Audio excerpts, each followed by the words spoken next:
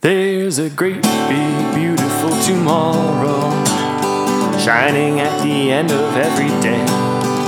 There's a great big beautiful tomorrow. Tomorrow's just a dream away. Man has a dream and that's the start. He follows his dream with mind and heart. When it becomes a reality, it's a dream come true for you and me. So there's a great big beautiful tomorrow shining at the end of every day. There's a great big beautiful tomorrow, just a dream away. Hello and welcome to Dream with Mind and Heart, every Disney movie ever. I'm Ryan Silberstein and with me is Megan Bojarski. And in this episode, we are going to learn about the Great Circle of Life, but not maybe in the way that you might think or associate that term with a different Disney movie, but I think it just applies as well here as we go into the woods to follow the story of a young deer, as described by J.B. Kaufman in the excellent book, The Walt Disney Film Archives, the animated movies 1921 to 1968. Quote, Bambi is not an ultimate destination, but a distinctive, rarefied side road, carefully set apart from the main highway of animation history, which is something we will certainly talk about more as we get into it. And joining us today is a friend of the show, Elizabeth. She is a PhD candidate in animal science, so we thought this would be a good episode to bring her in because the animals here are a little bit more realistic than the elephants in Dumbo that we were talking about last week, I think. So Elizabeth, welcome to Dream with Mind and Heart. Thank you. I'm happy to be here. Very excited. So real quick, because I've discovered in doing this project that Megan is not super familiar with these movies, where a lot of them are ones that I had seen ad nauseum almost as a kid. So if you want to give your overall Disney history and then whatever experience you have with Bambi up front, I think that might be helpful. Right. Well, I remember watching Bambi as a kid. I'm an animal science PhD researcher now, and even as a kid, I loved animals. So I was always drawn to the animal side of animation. So I loved Lion King, Bambi, Balto. I know that's not Disney, but any animal centered movie was one I probably gravitated towards. And this one, as much as I feel I saw it as a kid, there were a lot of things that I realized in rewatching it I've forgotten quite a bit about. But some of the songs kind of stood out to me. Just I had forgotten them, but they were, as soon as I heard them, I thought, wow, I absolutely have this in the back of my mind a lot. Yeah, and similar for me, like I grew up on Disney movies a lot, but this was one I may have only ever seen in full one or two other times. I don't remember if we owned Bambi on VHS, in part because my mom found it too difficult to watch. Mm-hmm. And I think being a mom would have only exacerbated that, because my mom certainly is one of those people that has not like she can watch a war movie and not bat an eye, but like the minute somebody like looks meanly at a dog in a movie, she's like, this might be too much. So I've sort of inherited a little bit of that, but I was surprised about how much of this movie I didn't remember, except for some like key moments, especially early on. And Megan, was this one that you have memories of watching as a kid, or was this like all new? I don't know that I ever watched this movie. I feel like I say that literally every episode. I grew up in the 90s and I watched the ones that came out in the 90s. I don't know if it was just because they hadn't released them from the vault in a time that made sense for me or not, but I knew the big scene of Bambi trying to find his mom, although I Mandela affected it into believing that he found his mom and was crying over her body. I thought that was a scene. It's, spoiler alert, not. So I don't know that I've ever seen this. None of the songs were familiar. This was surprisingly the least memorable or the least remembered movie so far.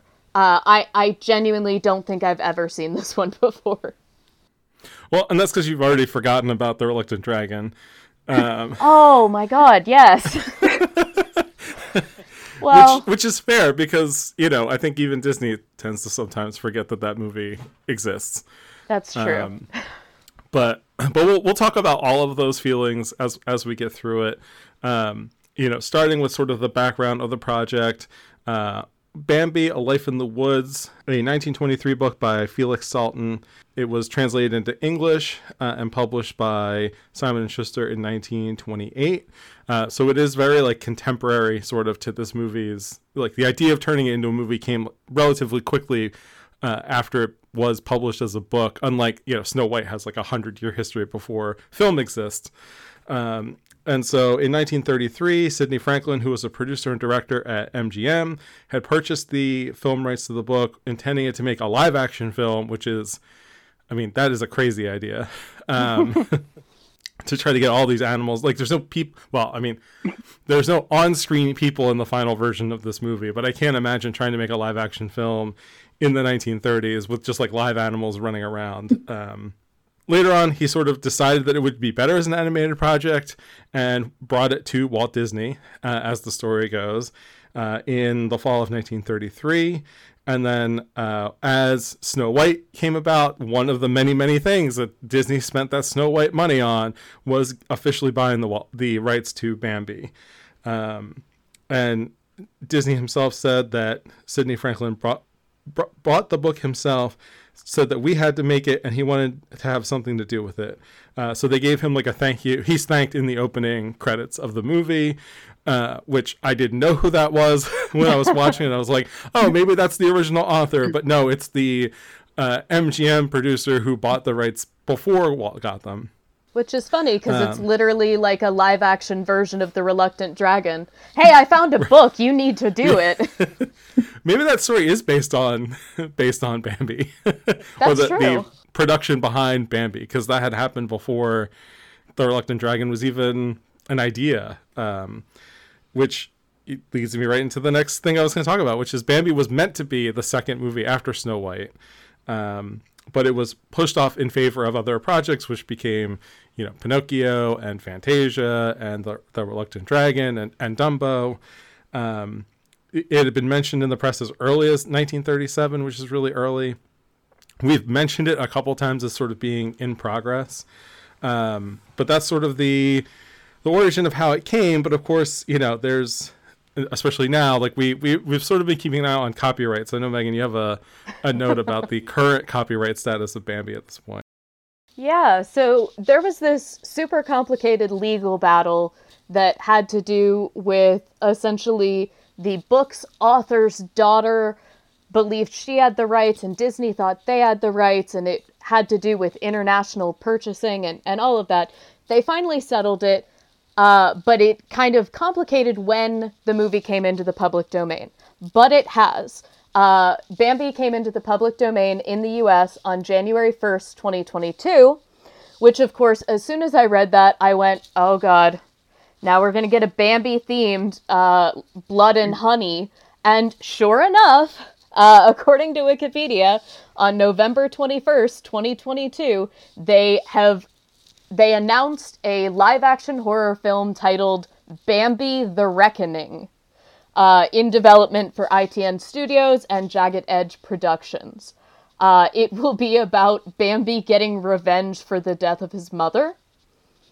And I'm gonna watch it. Look, as far as I'm concerned, our Halloween special has to be Blood and Honey, as bad as I'm sure that movie is. But I don't know that we needed that. That being said, Cocaine Bear was a lot more successful than a movie about a bear eating cocaine should have been. So maybe there are people looking to see Bambi just gore all of the hunters. I don't know. I find it a weird way to go. But ironically, Bambi has been connected with horror movies a lot. We're going to talk about that a little bit more in its legacy, but a lot of that has more to do with the book than the movie. The book is very violent. In the movie, we definitely get that kind of life and death stakes, But in the book, for instance, a rabbit that we think Thumper was based on is attacked by a bunch of crows and left to bleed out and die on the forest floor. Bambi's fight with the other deer is much worse. We see all the hunters, and the idea that man is inherently evil is much stronger. So instead of just seeing like, oh, man does things we don't understand, which is kind of where the movie went, the book literally has a deer that is Faline. Is that how you say her name? Faline? Feline. Feline. Yeah, Feline's twin brother in the book goes missing, and it turns out he was adopted by humans. So he's like, oh, humans are amazing. The man is wonderful. And then he gets shot to death because turns out just because there's one good human doesn't mean that they're all good. It's a very brutal book, which has a lot to do with its political implications. It's actually deeply tied into kind of the rise of anti-Semitism and the fears of the Nazis, which is super complicated.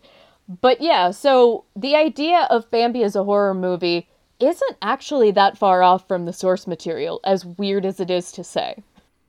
Well, plus, Bambi has the same motivation as Jason Voorhees, so, like, I get that. Like, I understand it. Like, more so than the Pooh thing, which seems like out of a total left field. Like, I don't understand how to reconcile that character with the horror genre. Like I said, at least Bambi has a grievance. And, That's like, fair. there's, like, revenge is an easy sort of, plot thread to tie into horror. So, Elizabeth, if you happen to know, how easy would it be for a young deer to gore someone to death with his antlers? I feel like if you're in close quarters and they've got antlers and hooves, they could do some damage if you have nothing else on you. Okay. I think that works. They could do some damage. Those antlers. Then I think that works for a nice slasher movie. We've got a few I different, think it the works. hooves, the We have antlers. to ignore the fact that a lot hunters would have a gun, probably. But I'm sure we'll have like Thumper with a gun on the side. Like he stole they've it got from the flour hunter. on their side. They could, they could do some damage. Oh my god, yes. You gas all the hunters with the skunk. Exactly. Thumper steals their guns, and Bambi fights back. And I could definitely Bambi see was that. going to be the star. Turns out it's flour. It writes itself. Right. I mean, this is... I think we could be the writers for the slasher film. Yeah, so if you feel like you need extra writers for that Bambi the Reckoning, we've got some ideas. What I find so funny is it has that super violent angle, and then it has some really like nice, sweet domestic angles. I mean, so much of it is about like parenthood and love and all of that. Even the owl, who is basically what I thought Grumpy would be in Snow White, is what the owl is. Who's just like telling everybody to shut up and leave him alone. Apparently that's all based on Disney. Just like Mickey Mouse, they use so much inspiration from that man. When they were building the Burbank studio, so the legend goes, Disney's daughters would just scream. They thought it was fun. They liked the echo. To be fair, I would do the exact same thing. And so Disney would always shush the girls and tell them to be quiet. And apparently that's where the owl's characterization comes from Disney telling his daughters not to scream in his new studio, which I find hilarious.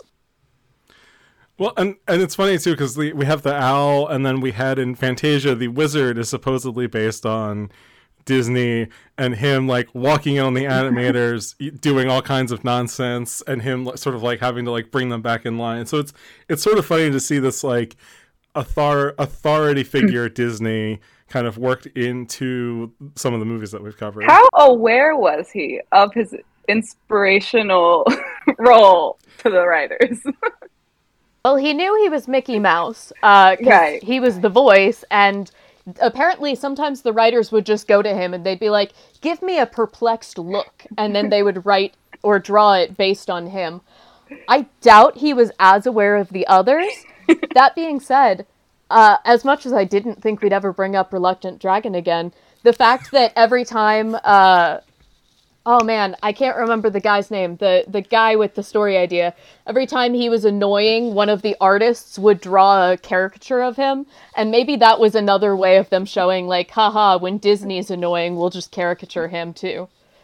Robert Benchley, by the way, Thank you. Just to try to get that name in our heads. We couldn't remember his name while we were recording that episode, so the chances of us remembering it after that were slim to begin with. Oh. Make up a new name for the character. Yeah. Well, he's playing himself, so we can't even... in that movie, anyway, he's playing himself. So, and because Bambi took such a long time in production, we wanted to sort of recap what was going on in the world during this time. And so, while the U.S. had stayed out of World War II for a long time, the impact of the war going on in Europe was felt long before, December of 1941. And so by the time Bambi had released, they started production on it in like 1937. And then, by its release in 1942, a lot had changed. Yeah, so it just kept getting pushed. And the legends go back and forth. Some of them say it was Walt's personality. It was him getting ensnared by a new idea like he did with Fantasia. Others say that they just said they needed more time and they gave it the time it needed. But it was a lot of time. For instance, it was introduced in 1937, but by the end of 1938, apparently Walt had stopped attending story meetings for Bambi altogether. So he gave up on it, or he gave it to the animators, I'll say, very, very early on. And then the world fell apart. World War II started on September 1st, 1939 in Europe. This was a major reason that previous films were not making enough money, which was a huge stressor for this movie. Again, January through May of 1940 was when Disney moved the Burbank studio, tensions rised. Again, in 1940, Disney makes it a publicly owned company, which led to our favorite subject, the Disney strike of 1941. That was in May through September. They finally seemed to kind of be getting back to normal, although they fired about half of the company. And then December 7th, 1941, Pearl Harbor attack. The U.S. joins World War II, and the military makes a home at the Disney Burbank studio. Long story short, it was a completely chaotic period, and through all of it, they were making a lovely movie about some deer. Yep, and we'll talk a lot more about the Disney Studios involvement and the military sort of takeover of the Disney campus. Not in our next episode, but in the episode after, where we'll cover Victory Through Air Power, which is Disney's propaganda feature film. So we'll be talking a lot more in depth about this, but we wanted to make sure that we sort of gave the background for, the context around Bambi's production and release. And in Europe, specifically, the book Bambi was seen as a warning against cultural assimilation with a keen message against anti-Semitism. So Hitler banned it in Germany. You could not read this book. I mean, apparently a very dark and violent book about, I was going to say this sweet book, but this dark and violent book about life in the woods. Because Hitler was worried that it might give you some ideas that, like, maybe we shouldn't treat Jewish people this way. And so all of this was kind of going on, and it's interesting because Bambi is not, even among Disney movies, Bambi is not one that calls to mind political commentary, but it's very much a part of the story in a weird way, maybe. Yeah, so there's a lot of debate over that, but it was written by a Jewish author, which was also part of why it was banned. But one of the main kind of themes was that the Nazis were man. They were the ones that were just coming in and destroying everything. And even if you were taken in by a good Nazi, other Nazis would still turn on you. All of that made sense. But they also were adding layers that were like, hey, even if you're not a Nazi, you can also be a terrible person. So there's definitely those political layers that were absolutely stripped out of the vast majority of the movie. And I think part of that can be seen in the production. So again, the rights were bought in 1937.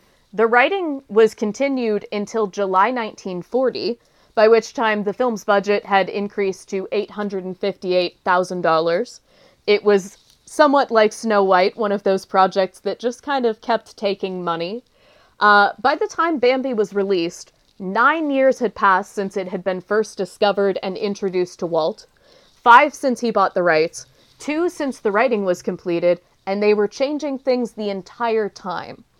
So whereas we might kind of think when we say that Bambi was passed over, that all of the workers were on other projects, it was really that they spent all of that time, at least in some portion, working on this project. And it was a chaotic, but really impressive production. You definitely see a lot of those kind of technical feats that we were talking about in Snow White and in Pinocchio that we had started to see kind of fade away from Disney in the last couple of movies. Yeah, it's really interesting because in my mind, when I was like putting the original list together of doing all these movies in chronological order, I was like, man, Dumbo and then Bambi, that is like a 1-2 punch of just like sad animal movies. and it turns out that like they're actually completely different. So we talked a lot last week about how quickly they produced Dumbo. And I think I'm trying to find it in the notes, but Megan, you had a stat around the number of drawings that they did between the two movies, relatively speaking. And as similar as they feel to me in my memory of watching them as a kid, especially in terms of the stories, the production it's like night and day different. They're total opposites. Yeah, so that stat, according to a Tor article, Bambi animators typically created 8 to 10 drawings per day. That's not very much when you have to have literally thousands to millions. Dumbo animators who were working at the same time were able to create about 120 to 140.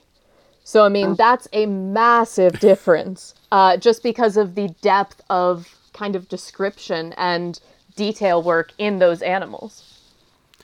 Yeah, and we talked a bunch last week about Dumbo and how part of why Dumbo was successful, at least financially for Disney, was because they like locked in what the story was. They had all the scenes. Like there aren't really a lot of deleted scenes for Dumbo or things that were changed too late into major things that were changed too late into production. There's always something. But the animators were talking about how like it was like the one where like they just like didn't make mistakes because they were moving so quickly and they had everything planned out and they didn't make a lot of changes. Whereas Bambi is like feels more like an iterative process where they were working on it and trying a few different things. And, they dropped there's a bunch of deleted scenes, which again, like as far as I know, Dumbo doesn't have any deleted scenes because they deleted them before pencil was ever put to paper, basically. And so you had Frank Thomas, Milt Kahl, Ollie Johnston, and Eric Larson, who are 4 of the 9 old men, who are kind of the 9 chief animators at Disney. They basically worked on Bambi from 1937 all the way through 1942. They would occasionally work on different projects or come in and consult on other things that were being done, but they basically like kept the Bambi production alive through that entire period.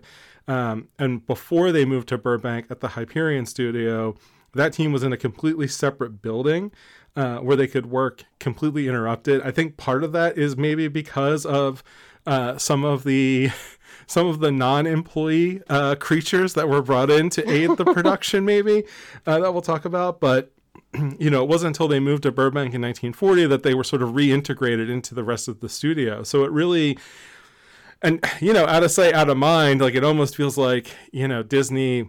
Like Walt, it's not like he forgot that they were making Bambi, but he certainly was a lot more hands-off than he was compared to especially Snow White, Pinocchio, and Fantasia. Yeah, I definitely think that with this one we get, Snow White, Fantasia, Pinocchio, as we've said before, were Walt's vision brought to life. And there was a lot of magic in that. And with this, there was kind of a magic in Walt's lack of presence that all of those other amazing creators were able to put something completely different kind of out there. And the only thing that you really see between them is how important the technology was. I don't know about you, but when I was watching this, I kept thinking about the multiplane camera because, they've got those crazy watercolory kind of backdrops, and you've got all of these different layers and characters, and it had to have been so helpful to be able to say, okay, you over there are working on the animals, you're working on the background, because doing it all together would just be impossible, even in the 7 years or whatever that they were building. Yeah, when I was watching it the other night to prep for this, my literal first note was return of depth.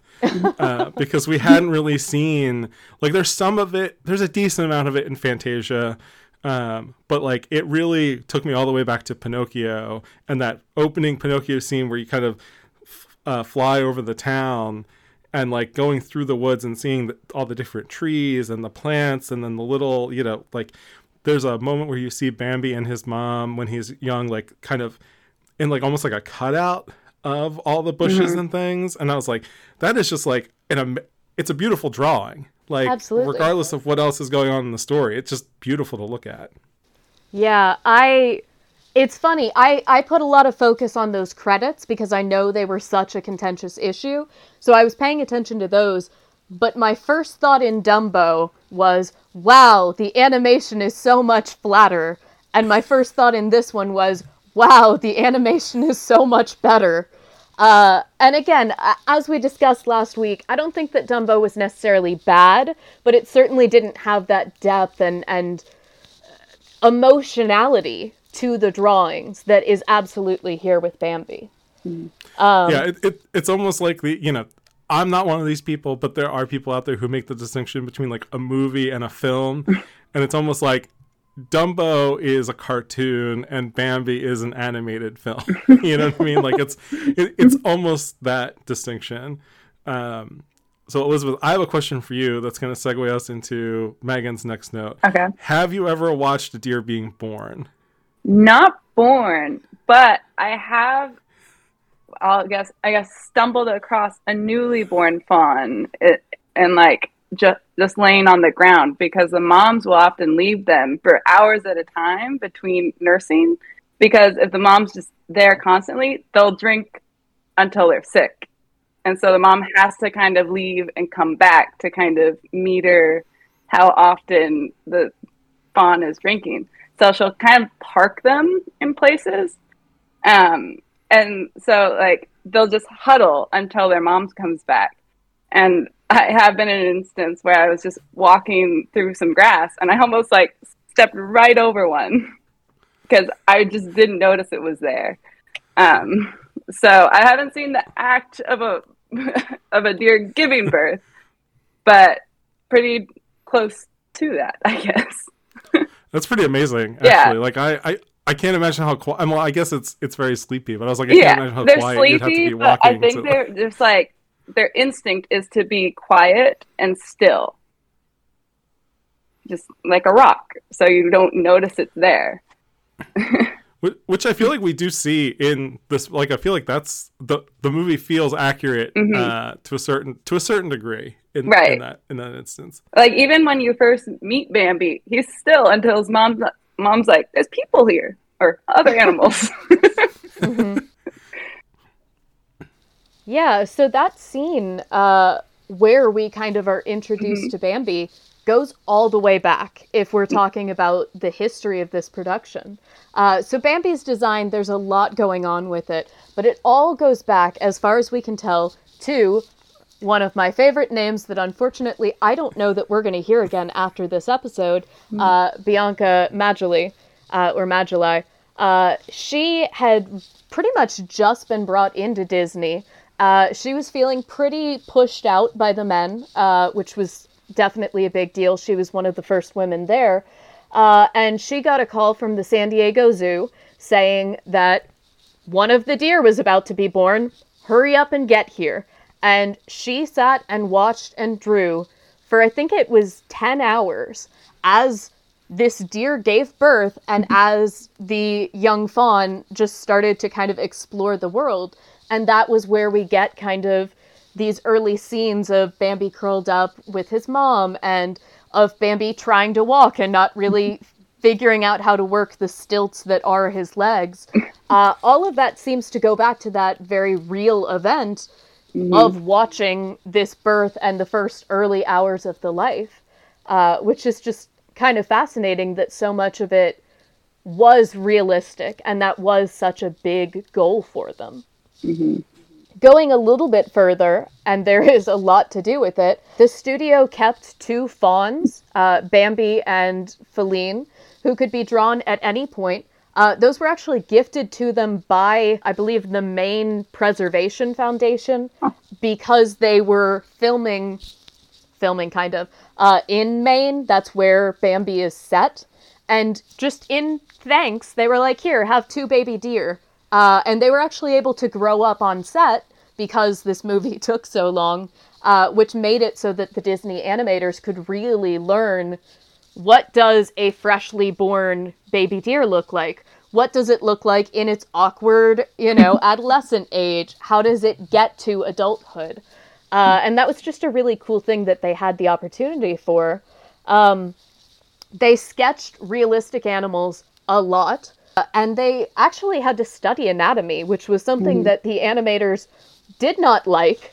They thought it was kind of stupid. They were brought in for cartoons, and now we have to do, animal anatomy. And in a kind of creepy way, Rico Lebrun, who is a major kind of feature in how they designed the animals, actually brought in deer carcasses so that the animators could see like the musculature and the skeletons, which is kind of horrifying to me, but I guess I understand it, like, structurally speaking.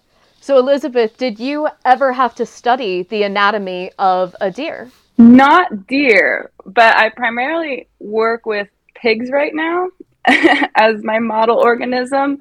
But my eventual goal is with work in conservation. So a wide variety of animals, largely focused on carnivores. But so I haven't had too much interaction in like a research sense or animal keeping sense with deer, just because they're a native species here in America. So we don't often keep them in a preserve or in a zoo. So most of my experience is just being out in nature or like spending time in the mountains or something. So I get the interest in studying animals to get the anatomy right. And I mean, it paid off beautifully in their animation and drawings. Yeah. Yeah, I actually saw 2 deer last weekend when I was driving home from a friend's house, and they were just standing right by the side of the road. Yeah. And I almost didn't see them until we were very close. I live in Pennsylvania, and when you enter the state, it basically says, deer crossing for however many miles until you leave the state. But just from I haven't really seen a lot of very young deer, but just in general, I think the adult deer feel realistic to me. As much as a moving drawing is going to feel realistic. Right. The adults just feel like, yeah, that's just a deer. It's very different from the other cartoon animals where, like, Bambi is much more exaggerated in the features to play off the baby features of them. But like the mom and the great prince all have those really, like, it's clear they really studied these animals to get those characteristics down. Yeah, so, sorry, were you saying something?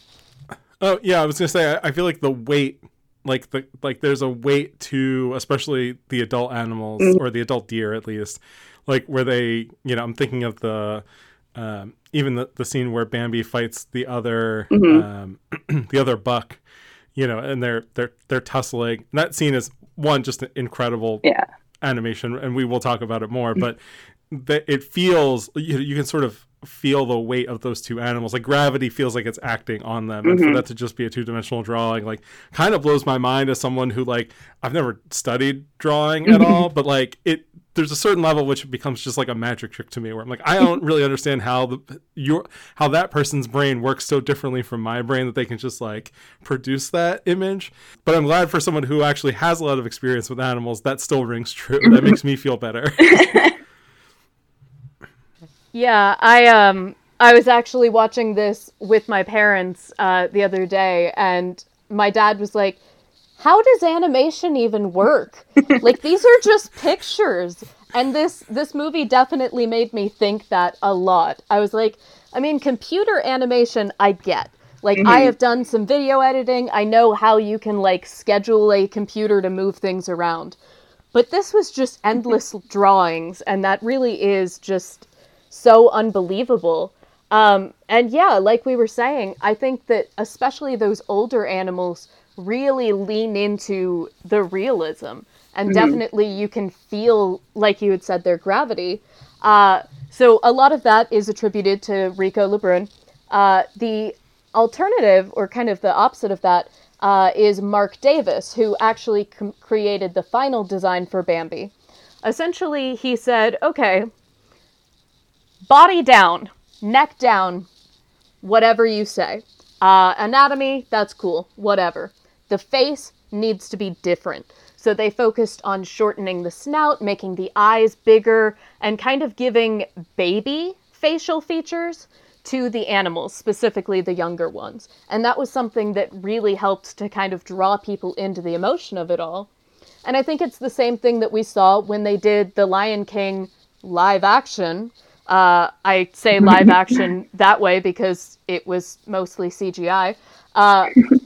Because if you have a real lion, it doesn't have facial expressions we connect with. And finding that middle ground was something that Disney was dealing with all the way back in the 30s and 40s. And I would argue they did it a lot better here than they did in the live-action Lion King. But you definitely get this sense that doing it realistically and doing it with depth was a huge goal to this. Moving a little bit further, we have a lot of major features, or a lot of major figures working on this movie. One of the biggest is Tyrus Wong, originally Wong Jen Yao, who basically was kind of pushed out of Disney. He was working there, but he was actually referred to by slurs on a regular basis. He wasn't given important work. He was very much kind of abused by the studio until they saw his background work. He's the one who really set the style for Bambi. So those beautiful kind of flowy backgrounds that we're seeing, the way that light works on water and on the greenery, all of that goes back to him, at which point they went, oh, wow, okay, you're amazing. We need you in the higher up places. Unfortunate that for both women and non-whites at the studio, you basically had to be amazing to get anywhere. But it did work for him. He was able to essentially convey emotion through just the backdrops. And they actually found that because of that, they were able to cut the dialogue in Bambi to less than a fifth of the length of Pinocchio's movie. Now, I will say Pinocchio is a longer movie, but not by that much. They really did a lot with his amazing artwork. Unfortunately, he did actually end up getting fired by the studio after the strikes. He didn't participate in them, but he was fired afterwards anyway. But he went on to find work at Warner Brothers, which he was very successful with. Another major figure that often gets downplayed, and I was cheering when I saw that her name was actually in the credits this time, was Retta Scott. So the story goes, everyone left the studio. They went home, they did whatever they did for the night, they came back in, and there was a series of artwork strewn across the desks of a deer being chased by the most terrifying, lifelike dogs anyone had ever seen. And depending on the story, either Walt or one of the higher-ups on this picture specifically basically said, whoever did that is doing better than anybody else in this studio and needs to be recognized. All of the men were asking each other who did it, only for Retta Scott to say, hi, I am a woman, I did that, screw y'all's assumptions. And she got brought up because of that. She actually got she was well known at the studio for her skills at drawing lifelike animals. She was specifically helping to develop those animals through some of the shorts they made in this long period.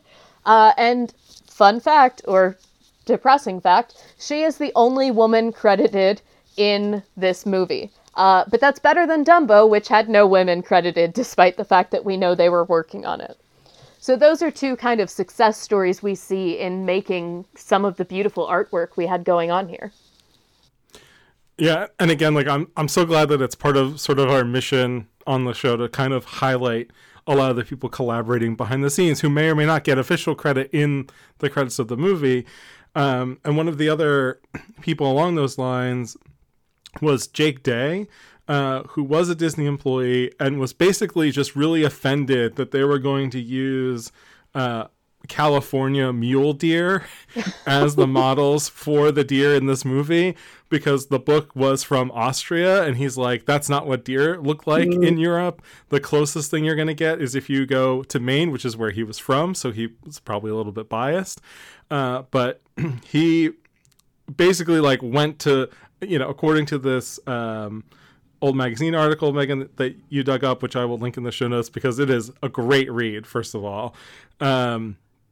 But like he went to Walt and like told him this, and Walt was like, well, prove it. And so he like went back to Maine from California, which, in the 30s, like not the easiest trip to make, and took a bunch of photographs, including deer, and sort of like just convinced Walt that like Maine should be the setting for this movie. Like it fits the story. Those deer look like the right kind of deer. And it went over well enough to the point where Bambi's first sort of public screening was in Portland, Maine, because it had become such a tie. And until doing research for this episode, I had no idea that Bambi was supposed to take place anywhere specific. But having been to Maine, having done some hiking in Maine, it's beautiful up there. So, it's a perfectly good choice for, if you're going to draw woods, you could do a lot worse with Maine.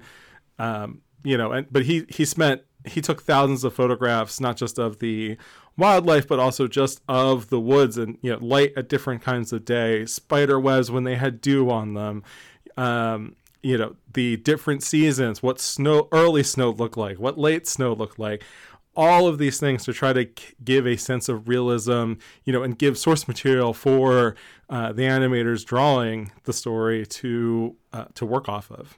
And as we talked about the sort of the four Nile men who were the supervising animators, Mark Davis is sort of credited with the taking the realistic deer and sort of adding those baby features. He's also one of the 9 old men, and just one of my favorite Disney people. We're certainly going to talk about him more, but he's sort of one of Walt Disney's sort of Renaissance men who he came in during Snow White. He worked on a bunch of different things, and like, if there was a problem that nobody else could figure out, Walt would probably give it to Mark Davis. And he goes on to become one of the first Imagineers at Disney, and he is responsible for large sections of the Jungle Cruise and at least half of the Haunted Mansion, the fun, silly half, at least. But those are other ways where he was sort of bringing personality into ghosts and other animals and things to try to really drive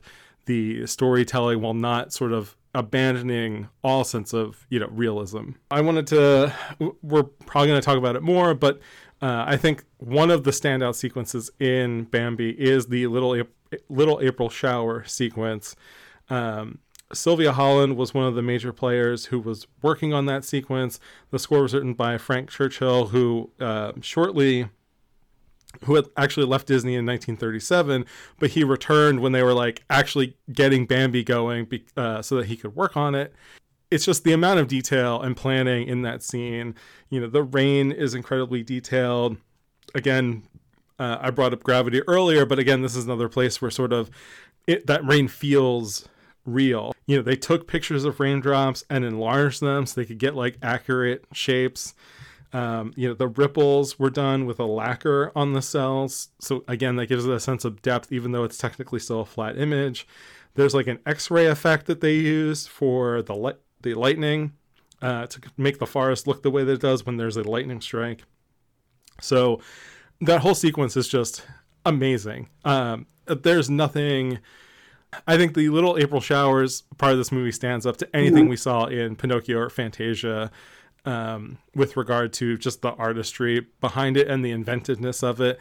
It's funny. I remember in like elementary school, there was like I don't know if you guys had these growing up or were around them or whatever, but they were like science picture books. So they were like real photographs and they would give like some kind of science information. And I remember one was just like nature photographs using like high speed cameras. So there's like, you know, a page where they had the thing where they took a picture of the sun at the same time of day in the same spot for a whole year. And you get that little like figure eight kind of pattern to it, and they superimpose it all together. But one of them was like these, you know, and the way I remember it at least is like these are some of the first like high speed photographies where we can see like what happens to a raindrop, where like, you know, it hits the water and then like there's like a little like perfect sphere of water that like comes back up.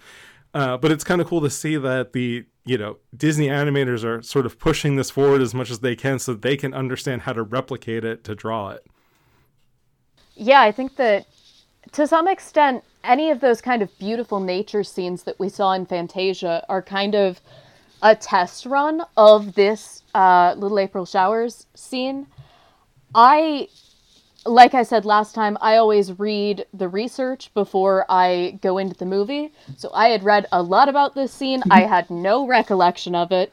And then when it started, I was like, oh, okay, no, I can't dispute it. This is genuinely an amazing scene.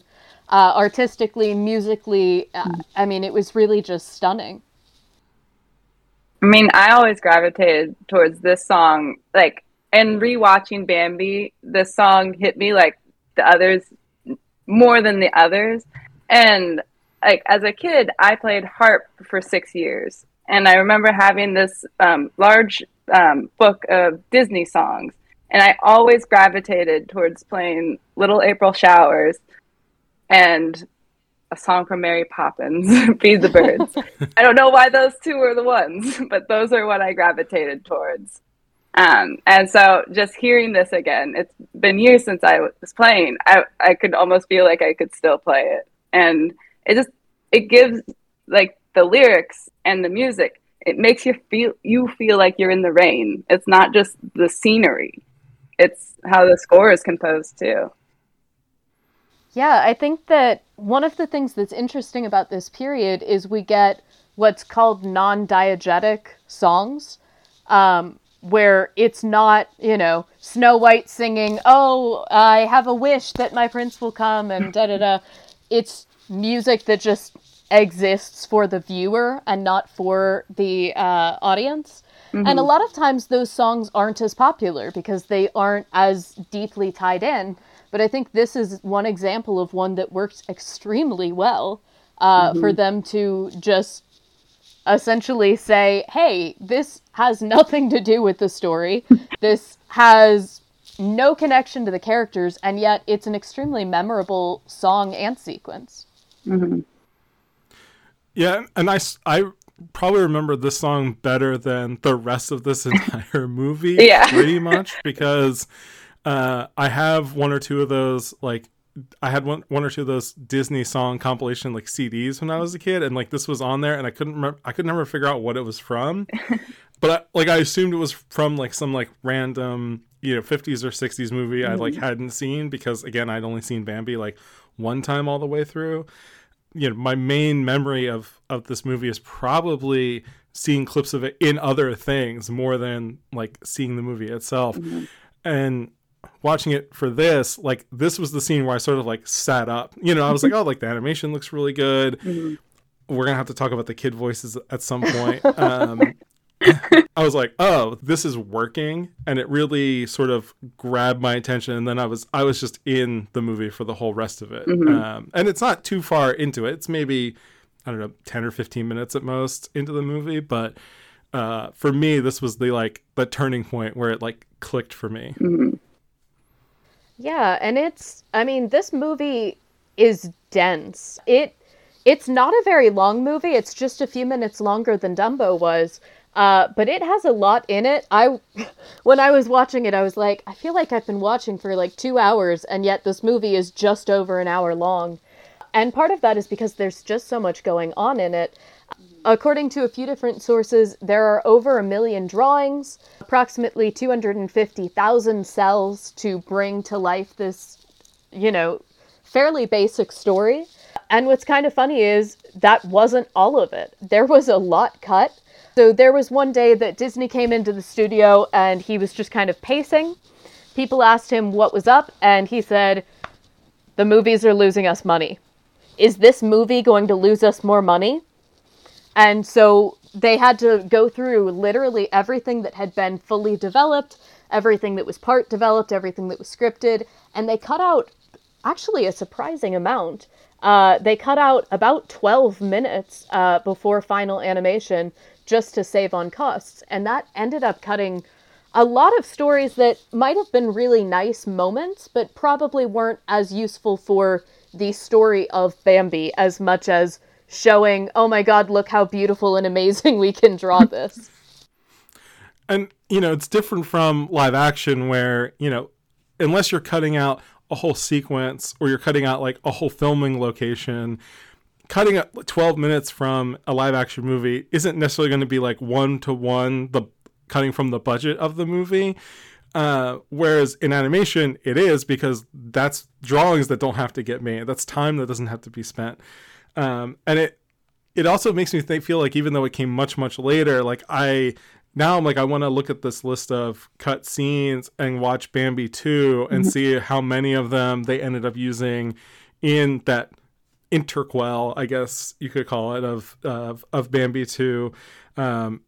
Probably not this one, where there was more to the scene of Bambi's mother dying. Walt apparently was eager to show man being burned to death by the forest fire that he starts, but that was discarded when they decided to keep man entirely off screen, which I think is probably the best choice overall. Maybe. I like man being off screen, but I keep going back to Dumbo, where we were like, we want the ringmaster to suffer. and maybe but Bambi's vengeance or whatever, right. Bambi the retribution, that's what we needed. In the horror version of Bambi, this is what happens, and that gives you ample reason for his revenge beyond what we already see. I feel like we've now justified this non-official horror sequel. I mean, not only did they kill Bambi's mom, they also set the forest on fire. And they killed a bird. They had that nice little sequence. A poor bird that got startled. So some of the other deleted scenes, there was a scene from the book where autumn leaves are falling and they're portrayed as like an elderly couple because they're in the autumn of their life. And we do see some leaves, but they don't have any dialogue. That was all cut. There was also the squirrel and chipmunk that we see at the very beginning of the movie. We're also going to have more screen time as sort of a comedic duo. But again, like all their dialogue and all their other scenes were cut. There was a proposed sequence where Bambi accidentally swallows a bee, which I can't even imagine how exactly that would go. And then there was another scene of Bambi sort of meeting the Great Prince after the fire.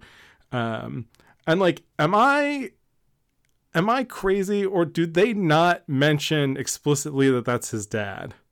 He's the Great Prince says son at one point.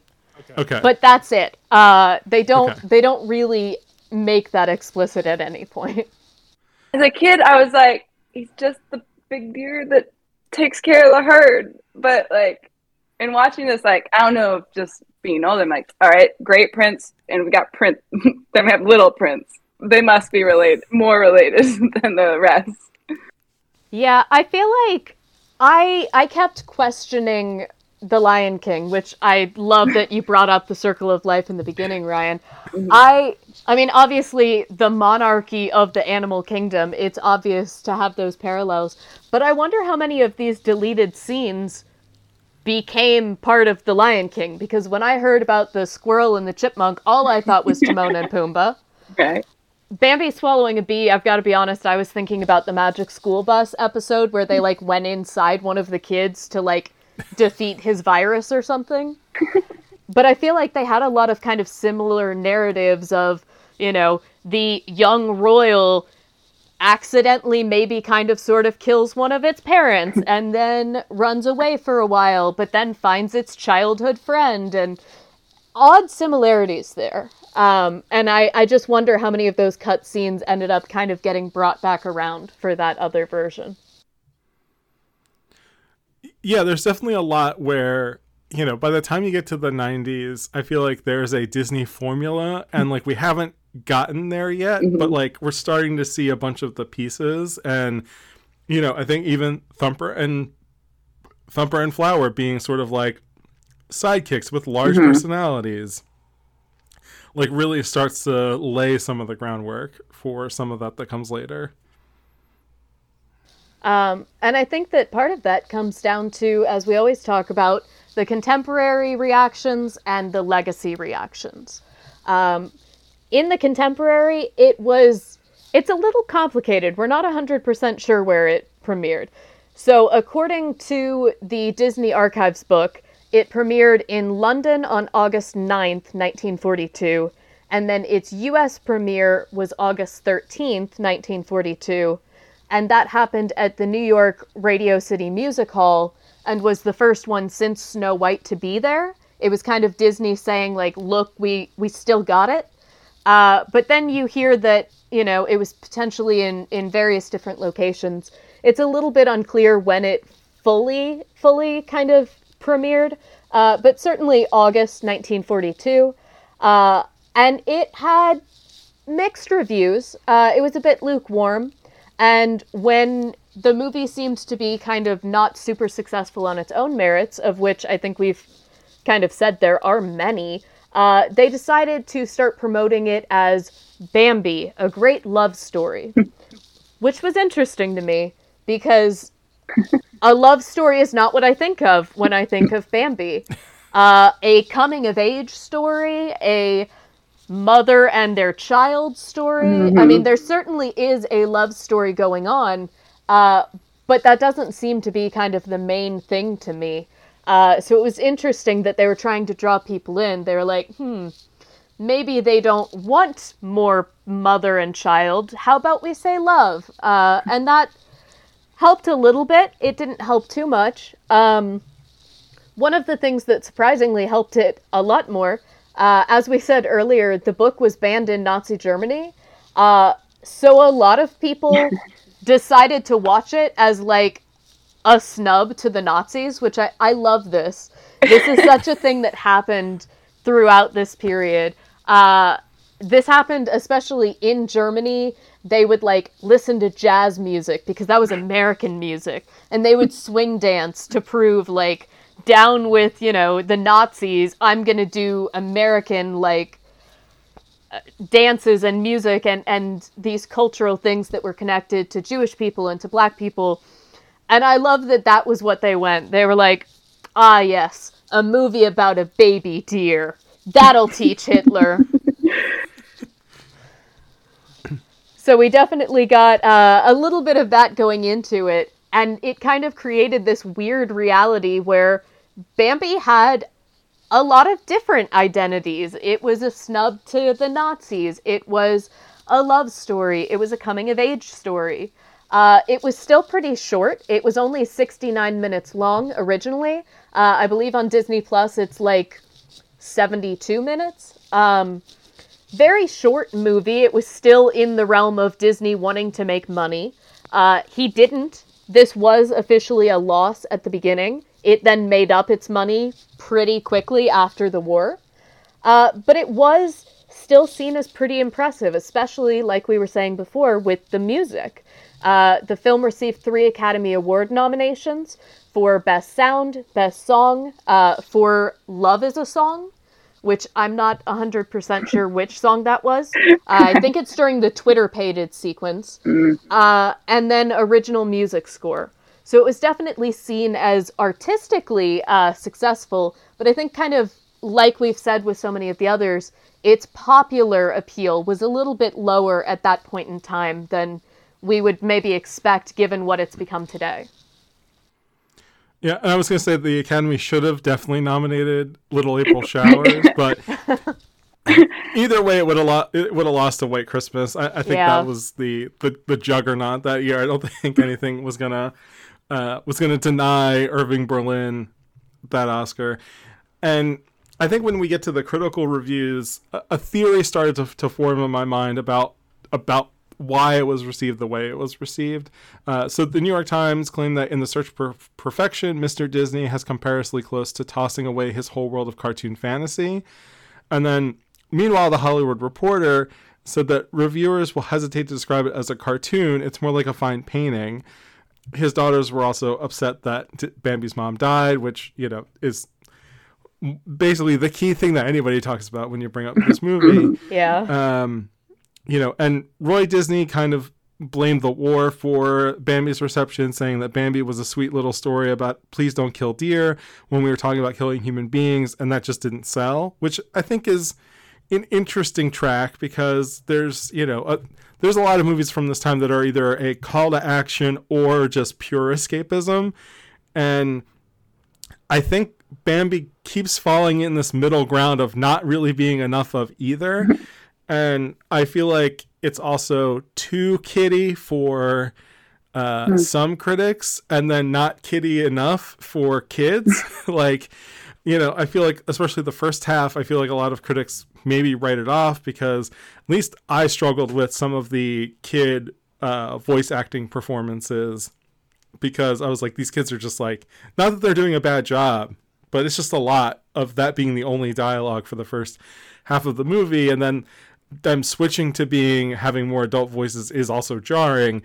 But I feel like it falls in this middle ground of not being, people have reservations about showing kids this movie, but then it's not really for adults either because that first section is so childlike. And I think these kind of two halves maybe explain why the mixed reception, because it is kind of a weird movie to sort of evaluate as a whole. Yeah, I think that it's a cyclical narrative. It's not a narrative, a linear narrative as we understand today. I mean, it opens with, oh my God, a new baby deer is born. And it closes with, oh my God, 2 baby deer were born. And we do kind of need to see life and death and fear go through all of that. But like you said, I feel like most people kind of pick a side. I actually did not mind the child actors. I thought Thumper was annoying, but I was still smiling through the whole first half. And then we see 2 seasons go by and I'm like, oh, cool. So he's a year older maybe. And then his voice is like this. And it was a very jarring shift. I actually liked the beginning a lot better than the end. I think, but like you said, I think people kind of pick one or the other and kind of look down on the movie for the half they didn't love. So did you dislike the first half out of curiosity, or was it just the voices that got to you? It was just the voices. When there was no dialogue or if it was music, it was fine. And what's funny too is my only real memory of watching this movie as a kid was loving Thumper. So it's just my own growing up, I guess, and just being, I'm also not a person just due to family circumstances. I'm still one of the youngest people in the family that I see the most often. So I'm not often around a lot of little kids. So I may just not be used to it. I haven't watched a ton of Bluey. So I'm just not used to hearing kid voices like that. And it was just a little annoying where I was like, oh, I like this better when they were not talking. But Thumper is iconic anyways. He is. He is. He is. And again, this is not to, all of those voice actors are either very elderly or no longer with us at this point. But this is not a drag on them at all, or even the choice to do it. I think it makes sense. I think it's actually it sort of adds to the scientific, almost realism feel of the movie to have them actually voiced by real kids. So it was just the thing that when it was first happening, I was like, oh, it took me a little bit to get used to, and then I kind of settled in, like I said, once we got to Little April Showers. But I like both halves of the movie. I think there's really great parts to both, and I think the movie only really hits the emotional like it really hits the emotional beats that it hits because you see the whole sort of, not his whole life, but his whole growing up. Yeah, there's definitely, I think it's basically, it's not a narrative, it's a life cycle. And so it is important to see both sides of that. Elizabeth, did you have a preference towards one side or the other? Did you like the whole thing? I remember the most from the beginning of the film, and then obviously I remember like the big things at the end, when the hunter's in the meadow. But like the middle ground is where I had forgotten everything about. That's fair. I completely forgot that Feline existed. Yeah, me too. So I think I similarly kind of had the beginning and the end. And I think kind of going along this line, Ryan, that you were saying, they didn't really know if it was for adults or kids. So they ended up kind of having a redo in the Silly Symphony Sunday comic strip. They actually ran a 3-month-long adaptation of Bambi from July 19th to October 4th of 1942. And I think, granted, I have not seen all of it, but I think setting it in kind of the newspaper cartoons gave them the opportunity to say, like, this is a kid's cartoon, this is an adult's cartoon, and they could break it up by that seriality. Whereas in one movie, you can't really say, okay, children watch the first 30 minutes, and then you leave and get your parents in here, and they'll watch the second half. If you had asked me before watching it, I would have been like, oh yeah, the last like 10 to 15 minutes are like Bambi grown up. And like, it really, like, I think the first half is much more memorable in a lot of ways, or at least it leaves a stronger impression. Again, even though there's amazing sequences in the whole second half of this movie, it's funny. The other thing I kept thinking about, and it has to be because of the same coming of age narrative and the fact that the main character is a deer, but I kept thinking of the stop motion Rudolph, Yes. which I've seen. Yes.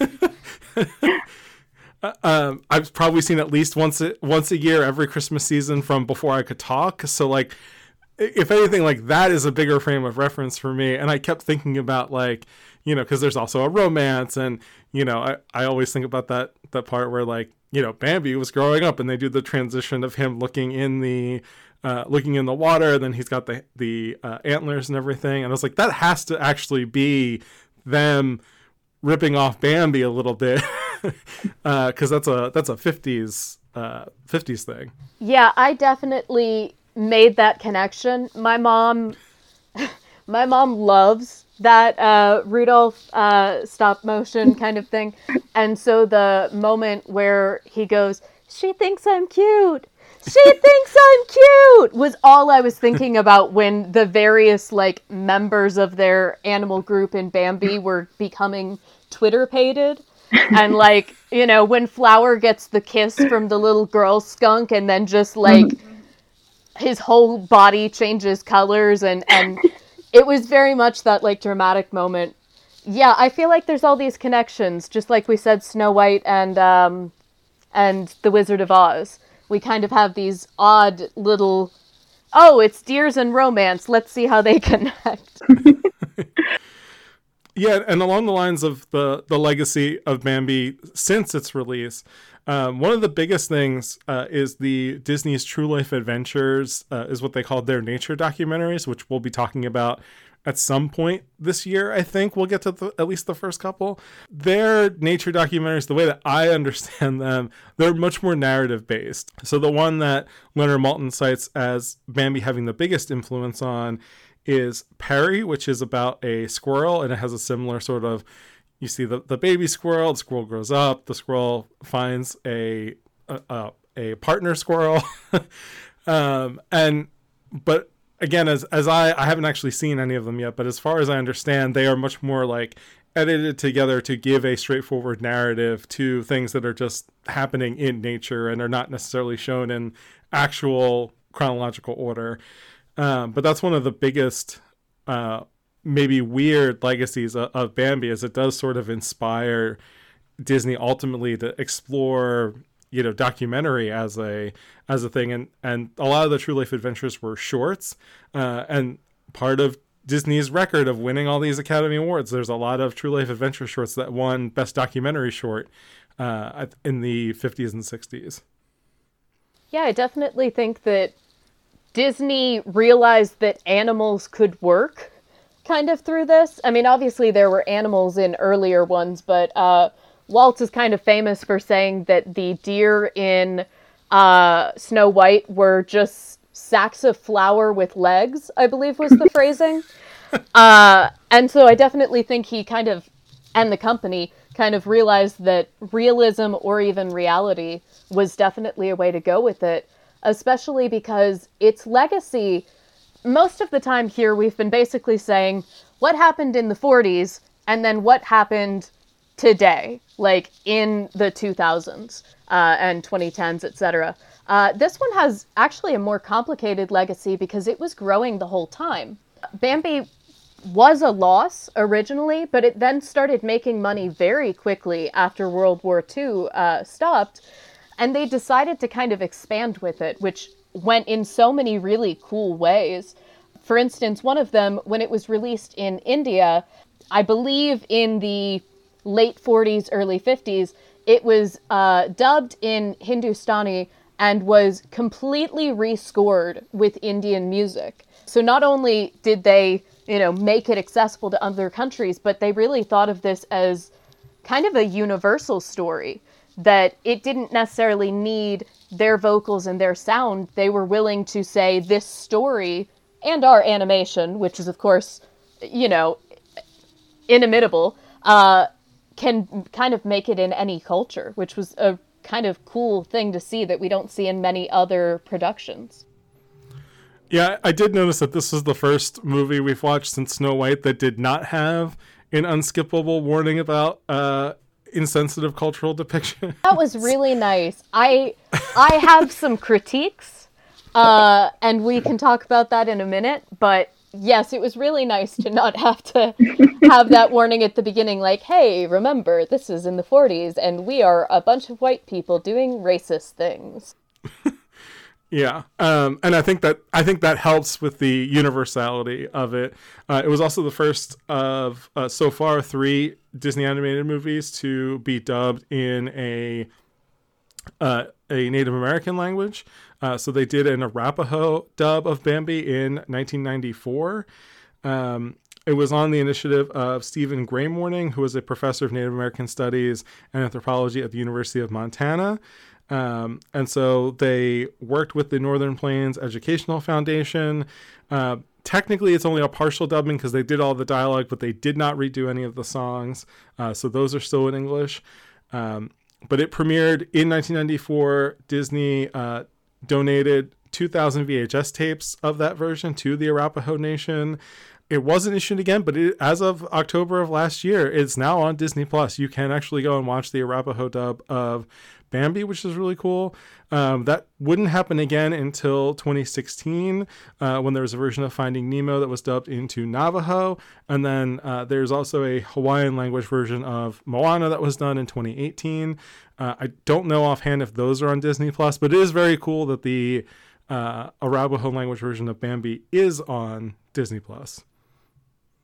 Yeah, I think that just speaks to how successful it was in different contexts. Maybe in part because instead of relying on the gags that so much of animation did at that time, it was so realistic and it did tap into that so much. Going forward to the present, on Rotten Tomatoes, this has a 91% critical score. Audience reviews are a little bit lower, but still positive. 73% audience score on Rotten Tomatoes, 7.3 on IMDb. So it's pretty well, esteemed. It also has been held up in specific circumstances with the American Film Institute. They put together a list of its 10 top 10 of various genres. Bambi placed third in animation throughout American film. And then in December 2011, the film was added to the National Film Registry as culturally, historically, and aesthetically significant. This is something we say about a lot of these early movies, but with this one, it definitely makes sense as something that worked so well, as we said, to be able to be kind of moved into these different cultures, that it was, able to really grow and thrive. Maybe, unfortunately, in January 2020, it was announced that a photorealistic, computer-animated remake was going into development. So another one of the weird live-action but not live-action. I'm not sure we need it, but that certainly seems to be the trend of Disney these days. Thankfully, we haven't heard too much about that since then, so I'm hoping it's one that they just put back on the shelf. On that AFI Top 10 animation, we've now covered 4 of the top 10 on this podcast already, because Snow White is number 1, Pinocchio is number 2, as Megan just said, Bambi is number 3, and Fantasia is number 5. Potentially or eventually, we will cover 9 of the 10, with only Shrek being the Disney release, because we will get to The Lion King, which is number 4, Toy Story, which is number 6, Beauty and the Beast, which is number 7, and then Cinderella is number 9, which we will get to relatively soon, and then Finding Nemo was number 10. So it's very telling, I think, that 4 of the 10 are in this relatively short period of time from one studio. And then most of them are much more modern, so we're heading into the Disney Dark Ages, spoiler alert, in the coming days, or coming episodes. One of the things I wanted to say is that when I was doing the research, something that came up a lot was actually related to one of the first things we said in this podcast. Is Bambi a horror movie? That sounds so absurd in some ways, and yet in other ways it doesn't. I find it funny that it's asked about this, but not about Snow White, which, as we said, was actually inspired by Gothic or German expressionistic horror films. Fun fact. But it's actually listed in the top 25 horror movies of all time by Time magazine. Time states that it, quote, has a primal shock that still haunts oldsters who saw it 40, 50, 65 years ago. Along that line, Stephen King called Bambi the first horror movie he ever saw. And then a critic for The New Yorker claimed that she had never known children to be as frightened by scary grown-up movies as they were by Bambi. And I find this a really interesting phenomenon. My dad always said, horror movies are one thing, but the flying monkeys in Wizard of Oz are terrifying. Or people saying the evil queen from Snow White, which we had talked about, or the huntsman in the chase scene. So many of these early films that, as we said, were on those top 10 lists are also really dubious when it comes to genre. Like, there's definitely fantasy here. Obviously, there's the political angle to some extent, but is it a horror movie? I don't know. This is my turning it to you two. Would you term Bambi as a horror movie? I mean, I personally don't think so. If only because I feel like horror is a mood, and while yes, Bambi's mom's death is shocking if you don't know that it's coming, even though it is pretty well foreshadowed. That was something I was paying attention to, like. The whole first scene in the meadow where she's like, there's the hunter, and then there is a shot that rings out. Like, it's very, I don't want to say telegraph, but it is really laying the groundwork for what's going to happen later. Obviously, if you're a kid and you don't have, 30 some years experience watching movies, maybe it isn't as obvious. It's also hard to, like, it's almost like, Darth Vader being Luke's dad, where it's like, it's almost hard to find somebody who is old enough to walk through that experience, but doesn't know that experience is going to happen. So it's hard to evaluate, but I would say overall, it is not a horror movie.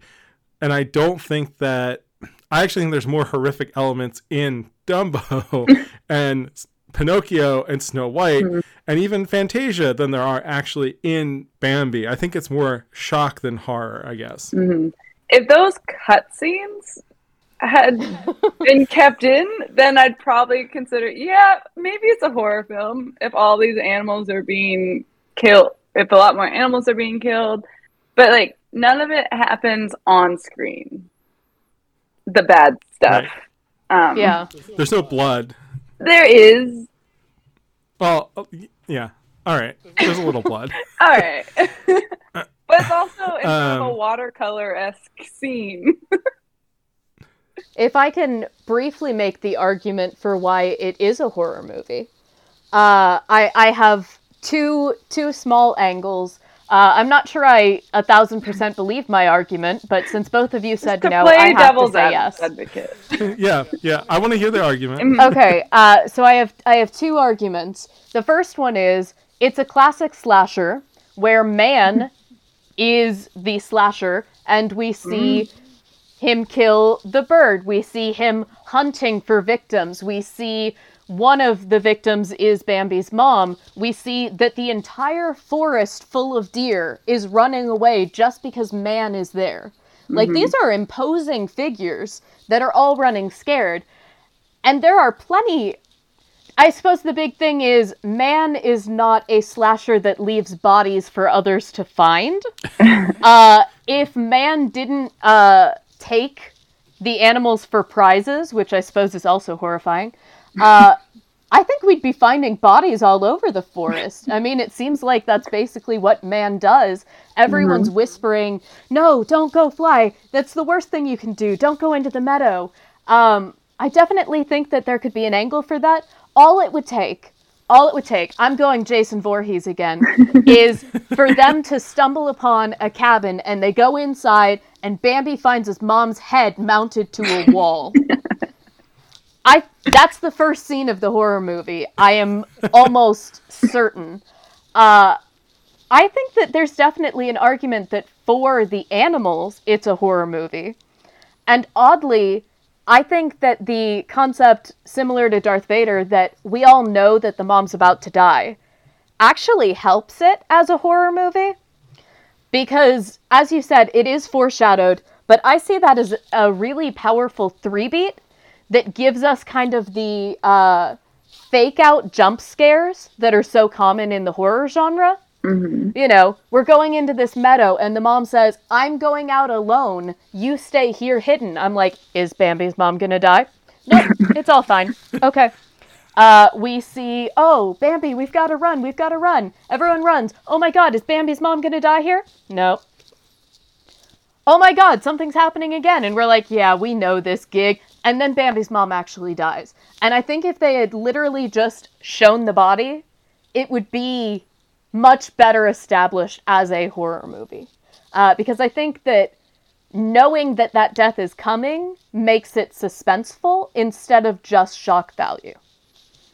That being said, I think my argument relies on scenes that don't exist, to some extent. Fair point. But I think it's intellectually horrifying. I mean, the big point of a good monster movie like Jaws was that we don't see the monster, we only see its victims.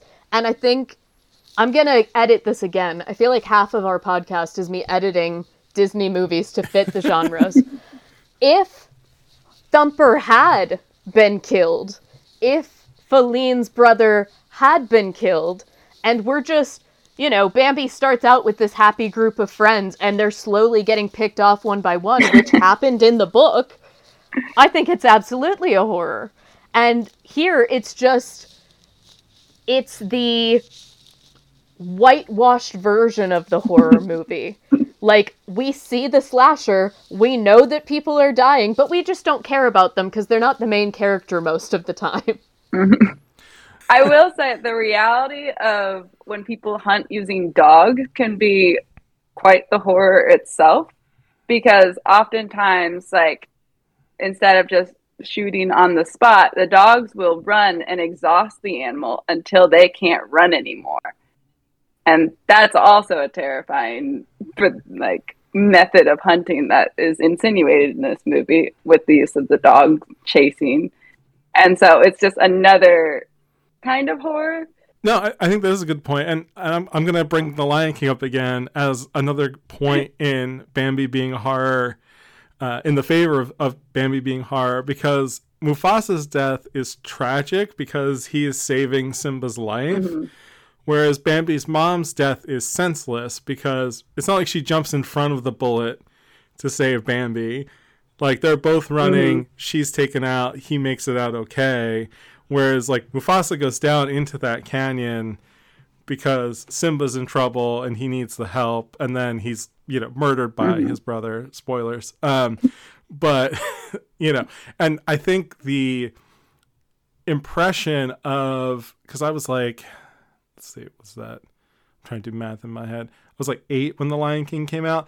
And so, like, seeing Mufasa's dead body, I feel like that was maybe like the first dead body I saw, at least in like in a theater, in a movie. I will like never forget Simba like moving his dad's like big paw and everything. So like that is more tragic and sad, where I do think that based on the way it's actually depicted from like a film language point of view, the death of Bambi's mom does lean more horror. So I think what we're saying here is that the live action version of Bambi only works if it's shot as a horror movie. Because only then do we get the animal's perspective on it. Mm-hmm. Snow White gets that amazing, horrifying chase scene when, in the end, the hunter lets her go anyway, so she's fine. We should have seen that from, like, Bambi's mother's point of view, like, running and trying to escape. And also, I mean, you get that perspective from, like, the pheasant birds, where there's the one that kind of has that panic attack, and the other's like, don't fly. So it's like, that's a perspective of an animal that we see die basically on screen after having followed their reaction to it. Yeah, number one, I'm stupid. I felt like there were just two antagonists. Like, there was man, and then there were just these dogs that were there and angry for no reason. And all I needed was the man to shout out, like, Trapper or something for me to, like, connect that, because I didn't see the dogs as a weapon of man. But now that you say that totally makes sense, and I just feel really dumb. But yeah, I feel like we see it in the birds. We see Feline get chased up the tree. We see, Bambi's mom and Bambi running away from man. I think you definitely have all the hallmark scenes of a horror movie. We just don't get the blood and gore. So now that Disney is occasionally willing to put out R-rated movies, maybe we'll see a very interesting twist on it. Who knows? That's way more our thoughts than Legacy, but I really wanted to go down that route because it is a really interesting part of the criticism and critiques of this movie. Yeah, and it is definitely part of the legacy. And again, the legacy of this movie is, I think, surprisingly varied and deep compared to other movies we've talked about. We're like, oh, it's, there's this ride that's based on the movie, and they show up in these video games, which does happen here to some extent, but soon after the release, Walt Disney allowed the characters to appear in fire prevention public service campaigns.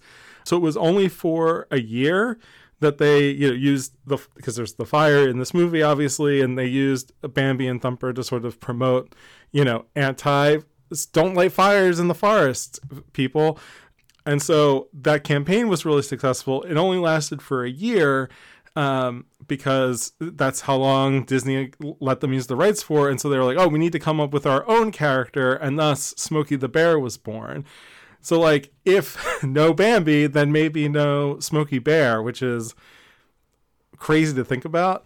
Bambi and his mom also make a satirical appearance in a Donald Duck short called No Hunting from 1955. And they're like startled by Donald's there's like litter and like beer cans and noise and things, and Bambi's mom is like, man is in the forest, let's dig out, and they just sort of leave, which is again another way of Disney sort of playing with their own legacy that they tend to do over and over and over again. They did appear in Forest Fire campaigns again in 2006. And then in 1969, there was a roughly a minute and a half black and white animated short created by Marv Newland called Bambi Meets Godzilla. It starts out with the Call to Dairy Cows from William Tell, which is not the name of the song that I would ever recognize, but it's that like da da da da da da da, like that, like we all know that music because it means like very like peaceful rural atmosphere. And then you just see a deer being a deer, and then Godzilla's foot just slams into the frame and crushes the deer, and there's like a down chord, and that's it. That's the whole minute and a half short, and it's become quite, I guess it has like a cult following. It's been entered into the Academy Film Archive. It was kind of this independent animated short that just ran in a bunch of like independent theaters. Like they would just put it on before whatever random movie they were showing. Occasionally they show it at the drive-in that I go to, which only shows older movies. Occasionally, because they have like an intermission, and occasionally they'll put that on depending on what else they're showing. I think they played it every night when they did their Godzilla Palooza weekend that I went to. That's a fun little sort of legacy, but I think what's really interesting for is how popular or how well known the characters are. There's no permanent presence of Bambi in any of the Disney parks, so there's no rides. Occasionally Thumper and his mom will do meet and greets. Like they brought them out really regularly for like the 75th anniversary of Bambi, but they're not characters that show up often. I was in the research I was doing, they tend to appear around Easter, so around the time that we're recording this. But like they're considered a quote unquote rare character, that they're not one that you're going to run into as often as like Mickey, and you know the more recent characters especially I think show up more. But there's sometimes statues or topiary, especially in Epcot they'll do like a topiary of Bambi or of Thumper, at different times of the year, and they'll be in like different, they'll use their images in different like nighttime, fireworks displays and stuff. They'll use like a clip from Bambi or whatever, but it's not one that has a, there's no Bambi ride. And like, I kind of get it. Like, I don't know what that ride would be like. Escape the hunters. You're like, right. Yeah, exactly. And that feels very intense for a Disney theme park ride that like little kids in theory would want to ride. It's weird and yet understandable.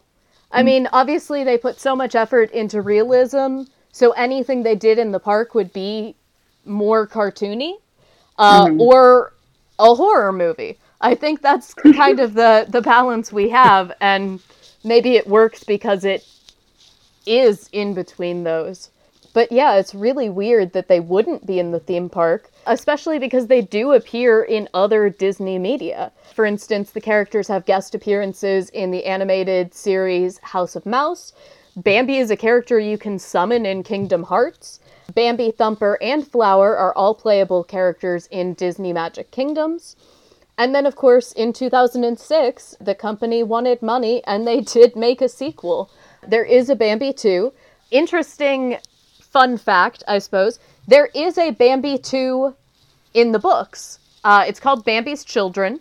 It has nothing to do with the Bambi 2 movie, which is actually in between kind of the first and second halves of Bambi. The book is more about how Bambi functions as a dad with his cousin/wife. I don't know if I ever mentioned that, but Feline is his cousin. Just like Nala is at best Simba's sister and at worst his cousin, which are the complications we don't think about with these lovely animal romances. But yeah, so I mean, Disney was not afraid to bring Bambi back out, but I think it had to be in very specific situations, that they weren't going to do it willy-nilly for something that would kind of break the integrity of the original movie, only things that they thought could kind of grow it. Another kind of fun fact, as we bring this into the real world impacts, is that on December 17th, 2018, there was a prison sentence against a man who is considered to be the biggest deer poacher in Missouri history. And the stipulation, he had a 1-year prison sentence. He was required to watch Bambi at least once a month, every month of his prison sentence, which I think is amazing. I think we need more justice that is you must watch sad movies. That immediately made me think of, going back into the horror genre, American Horror Story Coven, where Queenie made Madame Lalaurie, who is a horrible racist, watch all of Roots from start to finish. I feel like it's a great way to just be like, look, you are a bad person, and you do need to be punished, but also, you are ignorant, and we're gonna fix that right here, right now. It's a little Clockwork Orange, but I approve of it in this case. Fair enough. There's also the Bambi effect, which is sort of the objection against killing cute or adorable animals, such as deer, but it describes that feeling of people object to killing cute animals, but less so when it comes to pigs or chickens or other, insects, reptiles, which I think is an interesting psychological phenomenon that it's, we want to protect the cute thing. But I mean, I don't have any statistics on this, but I do feel like deer probably kill more people than most animals in the United States. They probably cause a decent number of car accidents, at least. Yeah. Let me Google. But I think it's interesting. I mean, pigs are on the list in the example, but I do think pigs are cute. It doesn't stop me from eating bacon most of the time, but it's not that I don't think about it. Okay. Yeah, I research pigs. I still eat bacon. Okay, to answer your inquiry, there was an article posted by the Washington Post in January of this year that said that an estimated 458 animals are killed in physical confrontations with wildlife each year. 440 of those are caused by deer. So deer are... Stop fearing sharks. Jaws lied to you. Sharks, by and large, don't want to eat humans. They just get mistaken. They think you're a seal, and then they, munch the wrong part. What you should be fearing are the deer. Watch out for the deer on your roads. Turn on your high beams when you're in a dark area. Ironically, one of my professors posted on Facebook this morning that he had 7 deer in his yard when he came back from a run today. I thought that was a sign of good fortune since we were doing Bambi today. But now that I have read one clip of this Washington Post article, I'm going to generalize it greatly and say that we should all be terrified of deer. The horror movie is seeming more and more right to me as we go through this podcast. It is also much harder to accidentally hit a shark with your car. Sure, but there's a lot of people at beaches and in the ocean every year. This is true. But yeah, no, deer are... it's funny because I not complicated, but I have nuanced feelings about hunting. But I'm glad that in Pennsylvania, deer hunting, there are parts of the state where deer hunting is the first day of deer season is a school holiday because so many kids are going to be out with their parents that it's not worth it to open the public schools. But I'm all in favor of controlled, permitted deer hunting because we've killed all of their natural predators off, and the only natural predator left is the car. So it really is, a public service of keeping the population under control. Okay, so it is necessary. Are you two saying that Bambi 3 should be a movie about Bambi just causing havoc on the roadways and having to learn to avoid cars or at least win the confrontation if needed? Yeah, I think so. Yeah, I think that's what we're saying. Okay, Elizabeth, Yes. back to you. So we've talked about the Bambi effect. I absolutely believe it, because I know in the US there's kind of this concept that, we can eat beef and pork and stuff, but whenever we hear about international cuisines where they eat the cute things, we get mad.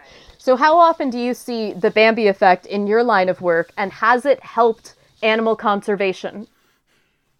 So obviously, a lot of people have different opinions, but there are actually like instances where poaching in other countries, like with deer, is useful, even in some endangered species cases. I know a while back, obviously, these are very specific cases and opinions may differ, but in some cases, they will money that poachers spend to be able to poach on certain lands, some animals, like some like rhino populations, that money goes directly to conservation, and they tell them they have to select an animal that's already a problem for the rest of them. And so it's sort of picking one that's already harder to deal with and is actually causing some negatives towards the rest, and also giving money to conservation in ways. So there are those sides, but obviously no one really likes to see pictures of poaching of exotic species. It really tugs at a lot of people's heartstrings. So again, issues like this are always nuanced, and there's very specific, like, differing cases of that's not like, following the right laws versus illegal poaching are completely different scenarios. But I definitely see this effect, and it's different in different cultures too. Like, I've traveled to a few different countries. I've worked with animals in Namibia, where you're teaching people that live near these, to us in America, exotic creatures, live in harmony with them. Like, farmers can't just always like shoot, like they have livestock to protect. That's a primary source of income for a lot of people in at least Namibia. And so it doesn't always work to say you can't protect your livestock if you have issues with one of these, a carnivore of some sort. So there's a lot of working with people and teaching them ways of coexisting, rather than just saying you can't live your lifestyle like you need to at the sake of the animals. It's a lot more of the coexistence and finding ways that work with communities in these other regions. But obviously, cute animals get a lot of attention in any case, whether it's a poaching case or not. This is going to be a really weird tangent, but it's a story that I just really, really enjoy. Chris O'Dowd, the actor, was on the Graham Norton Show, which is a British talk show. And I don't remember what the context is, but he was talking about jobs that he's had in the past before he was like a full-time actor or whatever. And at one point he was raising money for, a wildlife foundation. And he's like, they would always give us like, they would always like tell us like, oh, here's the animal that you're going to protect. It was like some kind of like weird bat or something. And he's like, nobody cares about bats. Like, so he would like make up animals to, like to try to get people to donate money. So he would just like make up an animal that sounded cute or at least like more interesting. And the example that he gives is like, he would talk about the tiger swan and people would be like, oh, I don't think I've ever like heard of one or seen a tiger swan. He goes, yeah, because they're rare. That's why they need to be protected. Right. Like, so that is also I think a derivative of the Bambi effect. Ultimately. Right. The hope is that these flagship cute creatures will help enough the ones that people don't know so much about. So I have a related question, because I know, I think we've compared this to so many other movies, but I'm going to do one more. I know that after Finding Nemo came out, there was a huge problem with people wanting clownfish so much that they basically were taking them from their home environments. Many of them were dying because they weren't cared for properly, as well as the fish that Dory is, but I can't remember the name. So blue tang. Yes. So on the one hand, we have, thanks to Bambi, if it's cute, we don't want it to be killed. And on the other hand, we have people who maybe take the Disney approach too far and say, or Easter, as we are now, I want a bunny. I want a baby chick. Disney kept 2 fawns. Why can't I? So do you think that with pop culture, there's kind of this fine line between making us love animals so we don't kill them, and making us love animals so much that we accidentally do. Oh yeah, there is. And I mean, I worked all through high school for an exotic animal vet in North Carolina, and the laws for owning like exotic species are kind of relaxed compared to a lot of other states. The main line that's drawn is just don't take the native wildlife. You can kind of get easier. I've always heard it's easier to have a tiger than it is a squirrel in North Carolina as a pet, just based off of the rules of a native species that you just go out to your backyard and bring in, or I don't know, something you get online in a sense. So there is a risk. And I mean, animal trafficking for the pet trade is a serious issue. And like, I don't know if you can necessarily just blame Disney, but it is like a two-sided coin of, is this cute animal, is it going to help us, or are people now just going to want this as a pet? So I think you have to balance the two, but I think with cute animals, maybe they like with more education that comes with the media that it's represented in isn't the ideal approach. Yeah, I think at least in its favor, Bambi does have the thing of, you know, again, maybe not as strong as the book version, but it does have the like, man is not helping the situation. Right. At least you have that. Yeah, a lot of times on like the top movie villains of all time, I can't believe I didn't find it in this. There's been multiple different studies, but almost always in the top 50 movie villains of all time is just man from Bambi, because we were all traumatized by Bambi's mom dying. So that's a fair point. At least in Bambi, they fully acknowledge that man is not helpful. Although arguably in Finding Nemo, we see kind of the same with, I think, Darla, the little girl who just shakes fish to death. And unfortunately, that didn't seem to help. So there does seem to still be that fine line. Mm-hmm. And I think but Finding I don't know that Dory, a fish can get from... I was going to say, I don't know that a fish can get directly from the toilet back into the ocean. That was a lie. That seems like a problem. Yeah. I know they were worried about Finding Dory because clownfish you can breed in captivity quite easily. The blue tangs, if people want them as pets, are really hard to breed in captivity. So they were afraid that to get those as pets, people would actually take them from the wild instead of from breeding in captivity. So I think when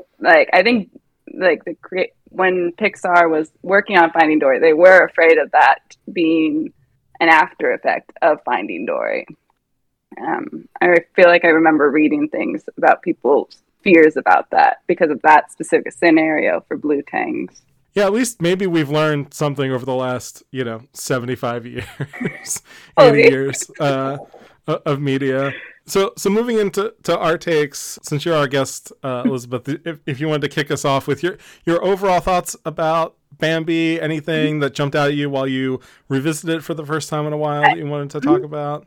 I mean, I haven't really watched many Disney movies lately, but I just felt this like longing for 2D animation again. And just like, it just felt like the cameras were moving through a watercolor, like the whole film, like just a watercolor painting. And it gave it such a different feeling to it, like the lighting, the tones that would change, just did so much for it.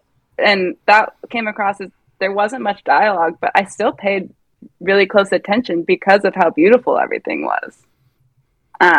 And so I kind of just had nostalgia for that style of animation, I think, for most of the time I was watching it. Yeah, one of the many reasons why I originally wanted to do this podcast was kind of spending more time looking at these movies. And I feel like the stories are often so familiar. There's obviously a lot of little things and there's things that we look back on differently now. But I think, for me, I appreciate them in a whole different way, with the artistry behind it as an adult than I ever did as a kid, where I was really just focused on like following the story and understanding it. And this was, again, I only really have one strong memory of ever actually watching it, but I remember kind of being a little bored by it, which, I mean, I think makes sense to me as a kid, but watching as an adult, this was one I was sort of expecting to be like, not a chore to get through. Like Dumbo was kind of a chore for me. Even though I do respect what it is ultimately, but it's very sad the whole way through. And I was sort of bracing myself, and I really ended up, appreciating Bambi a lot more than I really expected to, which was really, really kind of nice overall. Yeah, I think it's no surprise to people who have been listening to every episode that I have basically had worse opinions of every movie that we've watched. Because you started so strong with Snow White, and then it kind of, was complicated from there. This movie, I have issues with it. There are a few specifically things with gender that are complicated in this movie, but the artistry is just undeniable. I think, like you said earlier, that soaring in scene from Pinocchio marveled me, and this whole movie to me felt like on the same level technically. And it's just a sense of artistry and uniqueness. These days Disney is Disney, and we kind of know what to expect from it. And to some extent, there was something magical in the fact that all of these movies, as many connections as we'll draw, were so different in these early few years that I kind of see this film as a culmination of all the good things they did in the 7 years they were writing other movies. It's so talented visually. I think that its biggest struggle, was that it was made in the 1930s and 40s. Other than that was that it wasn't 100% sure how much of the political angle to put in there. And so I think that the story suffers occasionally because they were trying to go between it's a story about this nice deer and this is a story about fascism and anti-Semitism. Because that message definitely gets muddled. But I think artistically, it's hard to debate. This is just one of the best movies they've ever put out. Yeah, and I was really surprised by the different, like, not visual styles, but the different techniques. Like we talked about the Little April Shower sequence and just the amazing details, like throughout this movie, but especially I think in that sequence. And again, that stag fight where, is it the best look that Bambi is getting into a physical altercation with another, I guess, boy is probably the right way to say it, over a mate, but that is how deer behave. But the way that that's done, where it's almost like these like splashes of color over the silhouettes of them, that like really, I don't know, like it like makes the scene feel more violent somehow, like more, it's more impressionistic, I guess. There's a lot of impressionism, I feel like, throughout this movie, in terms of there's a lot of detail, and that detail sort of fades the further you get in the background into that sort of watercolor feel. And the way that color is used throughout the whole movie, one of the reviewers, and I don't remember which one, but pointed out, in the sequence where man shows up in the meadow, there's a lot of yellows, and yellow is like a color associated with fear. And so it's communicating on that emotional level through the visual even more, just as much as through what's actually happening on the screen. It's like creating that emotional sense with the color, with the music. I really do feel like this is one where all of the elements come together, and I feel like doing Fantasia first made them confident to cut out all that dialogue, because Fantasia, none of the sequences really have it. And I could see sort of the Rite of Spring segment of Fantasia, especially with the very generalized story of evolution that gets depicted. I could see that come through here, where we talked about how Walt was like fascinated by science, and that kind of bleeds its way into this movie in a really interesting way. I stand by my Fantasia argument, though, that Disney has not yet figured out how to do fire. because it was a great sequence emotionally, but we have these gorgeous images. Again, thank you, Tyrus Wong, so much. It's so stunning. And then all of a sudden there's just one little fire, 3 little fires, 10 little fires. Oh no, it's fire. And I think that was probably the weakest point artistically for me, because I just don't think they had the special effect they needed yet. But I definitely see the musicality tied in with the artistry, tied in with the idea that emotion can be portrayed without any words. Really, all of that, you definitely see how Fantasia made this better than it would have been had it come out when it was originally supposed to. Yeah, and I think all those elements are why, Bambi's mom's death is so impactful, especially to kids, because I feel like kids, again, not having a ton of experience on my own with kids, but just the sense that I get from people I know who are parents and knowing the kids that I do know, I feel like kids watch movies in a way that is very almost like subliminal. Like they understand it before they know how to articulate that they understand it. And they, especially when it comes to visual storytelling, like it's having this emotional effect on them without them having to understand why that's happening or the implications of it or the causes or anything. Like they just know in that moment of like, this is scary, this is sad, this is happy. And like this movie nails that so perfectly. Yeah, I will say, as much as I argued for, let's have the horror movie version of it, I think that it's really powerful in showing death to kids in a way that is how they would experience it. Like, sorry, Simba, but most kids aren't actually going to be responsible and find their dad's body. And for those who do, it is a horrible thing, and I am terribly, terribly sorry. But most kids, it's just one day mom is there, and the next day mom isn't, and somebody is telling you that your mom isn't there anymore. And so I feel like that really hits how kids experience death really well. I will always, Joss Whedon's many indiscretions aside, I will always say that Buffy's episode, The Body, is one of the best takes on grief and death. And Anya has this great little speech where she is talking about how she doesn't understand human grief because Joyce likes, I think it was iced tea. Joyce likes iced tea. So now I see iced tea and I think I'll get some for Joyce. But Joyce isn't here anymore. And that doesn't make sense. And that very kind of primal misunderstanding of mom was here and now mom isn't here is actually very well done in the fact that we don't see Bambi's mom's body. We don't see, Bambi kneeling in a pool of blood. We just see Bambi's dad finally show up for once in his life and come in and say, I'm sorry, your mom isn't here anymore. You have to find a way to live without her, even when that seems impossible. Not that I'm going to do anything to help you about that, but... Well, I think Bambi, too, to some extent, shows, like, him kind of helping. It does? Ish. Obviously, that came out, like... 2006. 50, 60 years later, so that didn't really... I mean, I get that in the 1940s, you couldn't have an absentee father because really involved fatherhood hadn't been invented. Also, most were absent because it was wartime. True. Right. This is also a great point.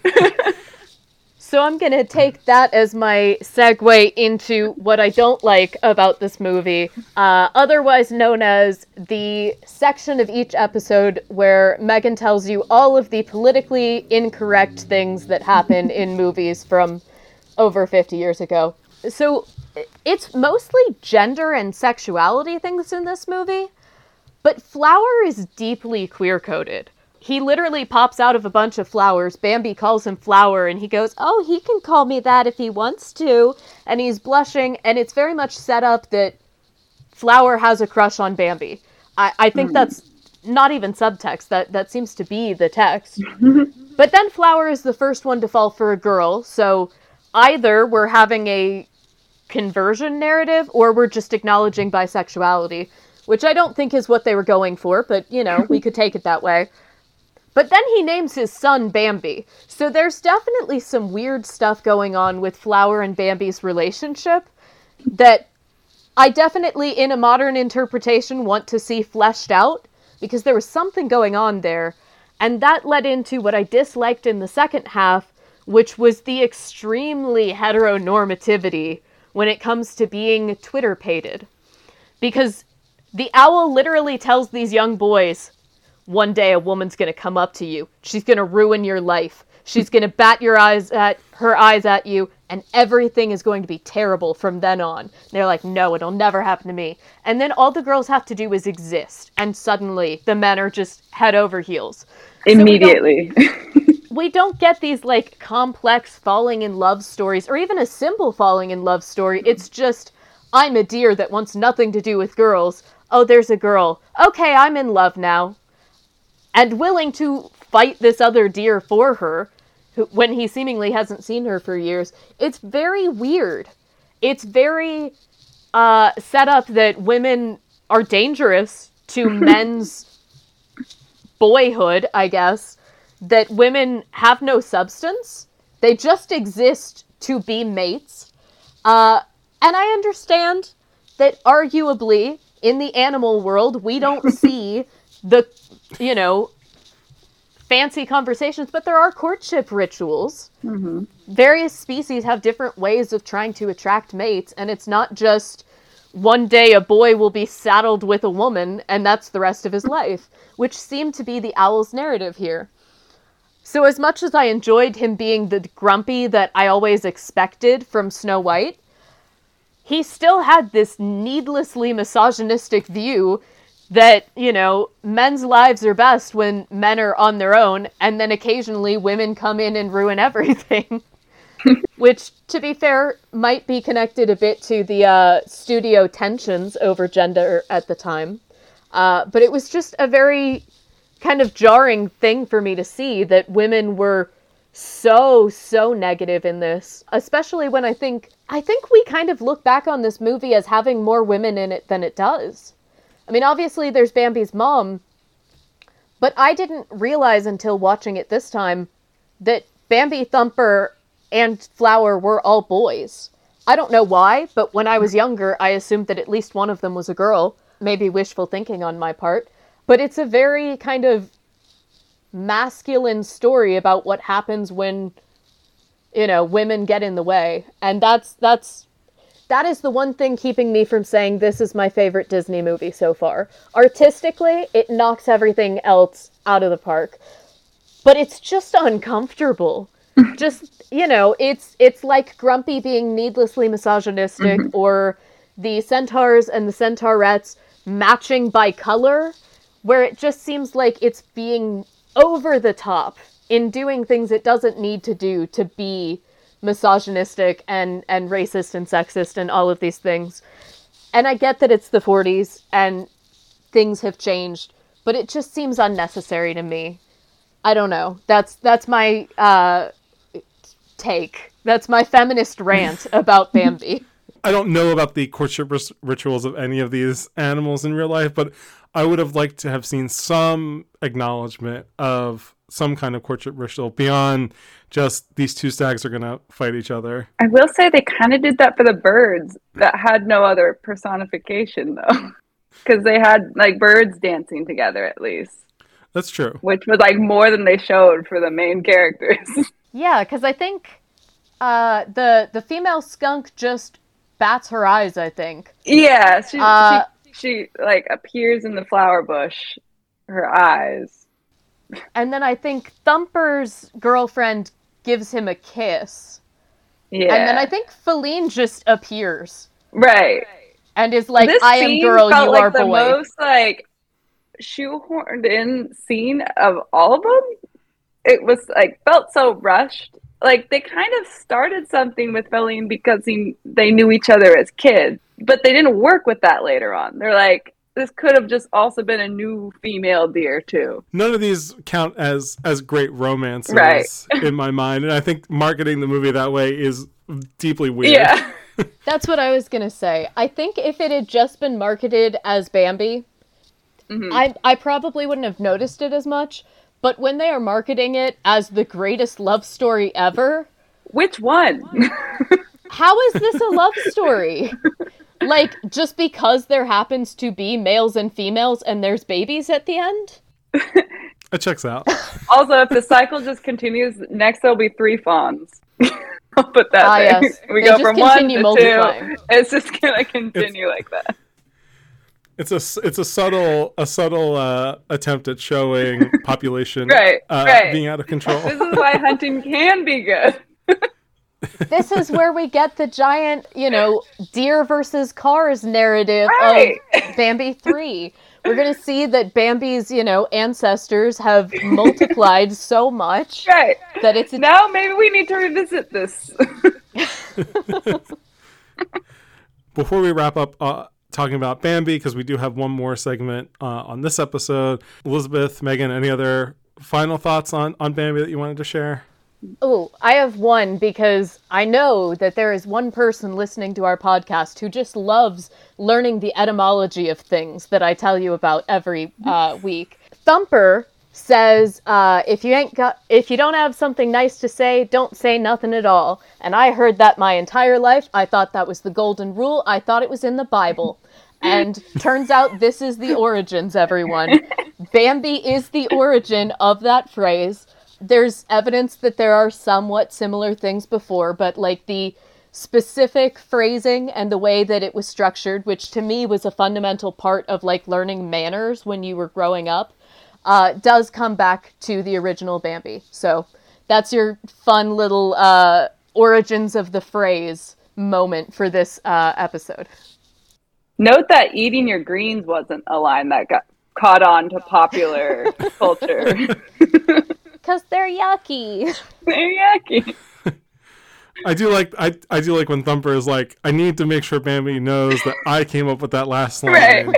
I need to get credit for this comedic genius I have. Is I this will me, say- or does anyone else want to actually meet Thumper's dad after all this fantastic advice he clearly has to give?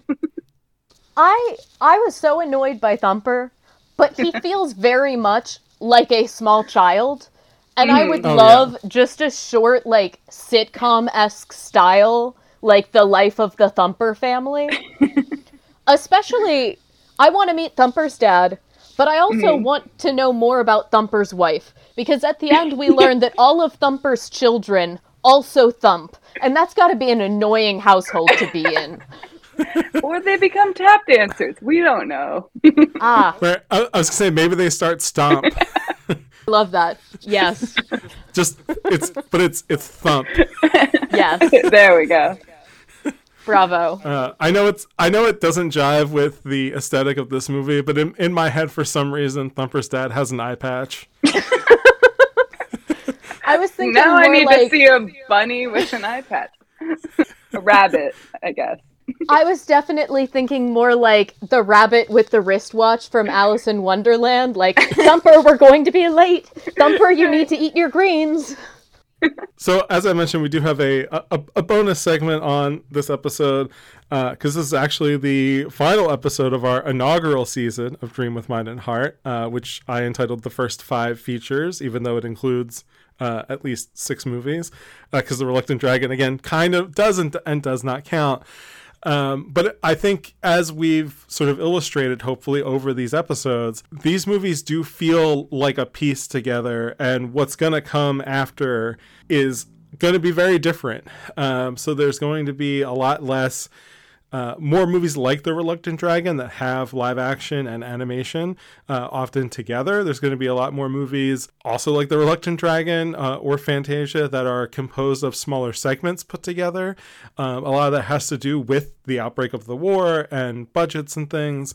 But that'll be our second season, which I've entitled War and Packages, back when I made up the original schedule for this podcast several years ago, actually. At the end of each season, I want to make sure we check in and just see what our overall feelings were. Megan, you already sort of talked about it a little bit. What is your favorite movie that we've covered on the show so far? If it was not for the forced mating, it would be this. Because of that, I'm going Snow White. It's not as amazing technically, But it is, I mean, it's not like a hot take that Snow White is a good Disney movie. I think it just had kind of the best of each part. It had a good story, it had good art, good new technical developments, and despite a few grievances, I think that if I were to give each of these elements like a score out of 1 to 10, I think it would have the highest score. It might not be the best in every category, but it's the most consistently good, in my opinion. What about you? Yeah, for me, it's going to be Fantasia. I feel like there's a problematic elements aside. I do think there's a pinnacle there that is really never reached again. Bambi does come very close in some regards, but the way that it blends together, the way that it draws on music to tell a purely visual story, I find just incredibly fascinating. And it's one of my favorite movies of all time. I also love Snow White very much. Again, Bambi, as I've mentioned, was kind of a surprise to me watching it for this episode. I didn't expect to love it as much as I ended up loving it. Elizabeth, you can chime in if you want to know how familiar you are with the early Disney feature film canon. But if you have an early favorite, even if it's not one we've covered already, you could feel free to throw that in there. I mean, I'm always partial to the 90s ones, but that's the ones I've seen the most. So of the Fair early enough. ones, probably still Bambi, just because, again, I'm drawn to the animals. I read Warrior Cats books as a kid. I like the personified animal stories. Those just keep my attention as a kid and now, let's be honest. We will definitely have you back for future animal movies. I'm thinking especially of Fox and the Hound, which is a tough watch, but a good one, I think. All right, Megan, so your least favorite so far. Ooh.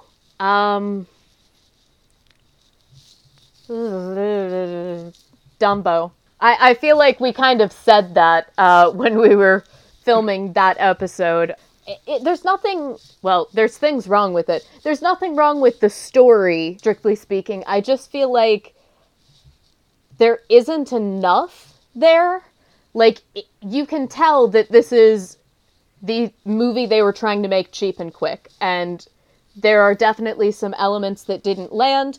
And then, of course, the blatant racism, which, is very hard to watch. So, yeah, I think Dumbo has to be my least favorite.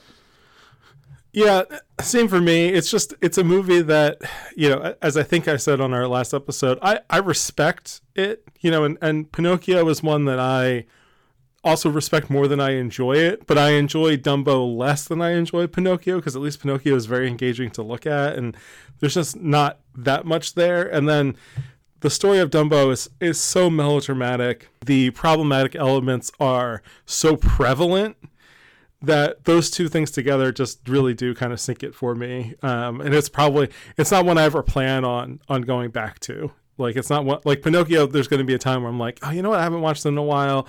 I just want to go look at it again. And Dumbo doesn't have anything that's going to really pull me back to it. What's something you've learned, or just an overall takeaway that you've learned in doing these episodes and putting this research together about, either Walt Disney himself or the history of Disney, or just, something that has sort of come to light for you in doing the show so far? I have learned so much about the world of Hollywood in this era. I've done a lot of film history before, but you usually kind of only cover like the war films from this era. So it's been very interesting as a whole. I guess my takeaway is going to be, I was always told that if there's a famous quote and you're trying to figure out where it comes from, it's either Shakespeare or the Bible. And my addendum to that is, or a Disney movie. Because there have been so many that we have kind of found that really originated in these movies that just became so deeply ingrained in pop culture. There's too many things to say that I've learned from this, but that's going to be my key takeaway, that Disney deserves its name on the list of most word and phrase capturing. For me, it along those lines, but a little bit different. I've never watched as many times as I've seen them, I've never watched these in chronological order before. And then, so doing the research of trying to understand the story of Disney, and then actually seeing the progression of watching the shorts that we talked about in our first episode, and then watching Snow White, and then watching, like, just watching that progression and that development kind of unfold over the last couple of weeks as we've been recording has been really just enlightening. And it really, I think, reinforced how much of a leap Snow White was, that I never really, like, I knew because I had read that, before, but I never understood it. And I think I understand the progression and how these movies sort of came to be in a way that I definitely didn't before. I definitely get that. I think there's, just doing the research and seeing how one goes to the next, and we can specifically say, thank God for the multiplane camera, or for the art and paint girls, and, our ink and paint girls.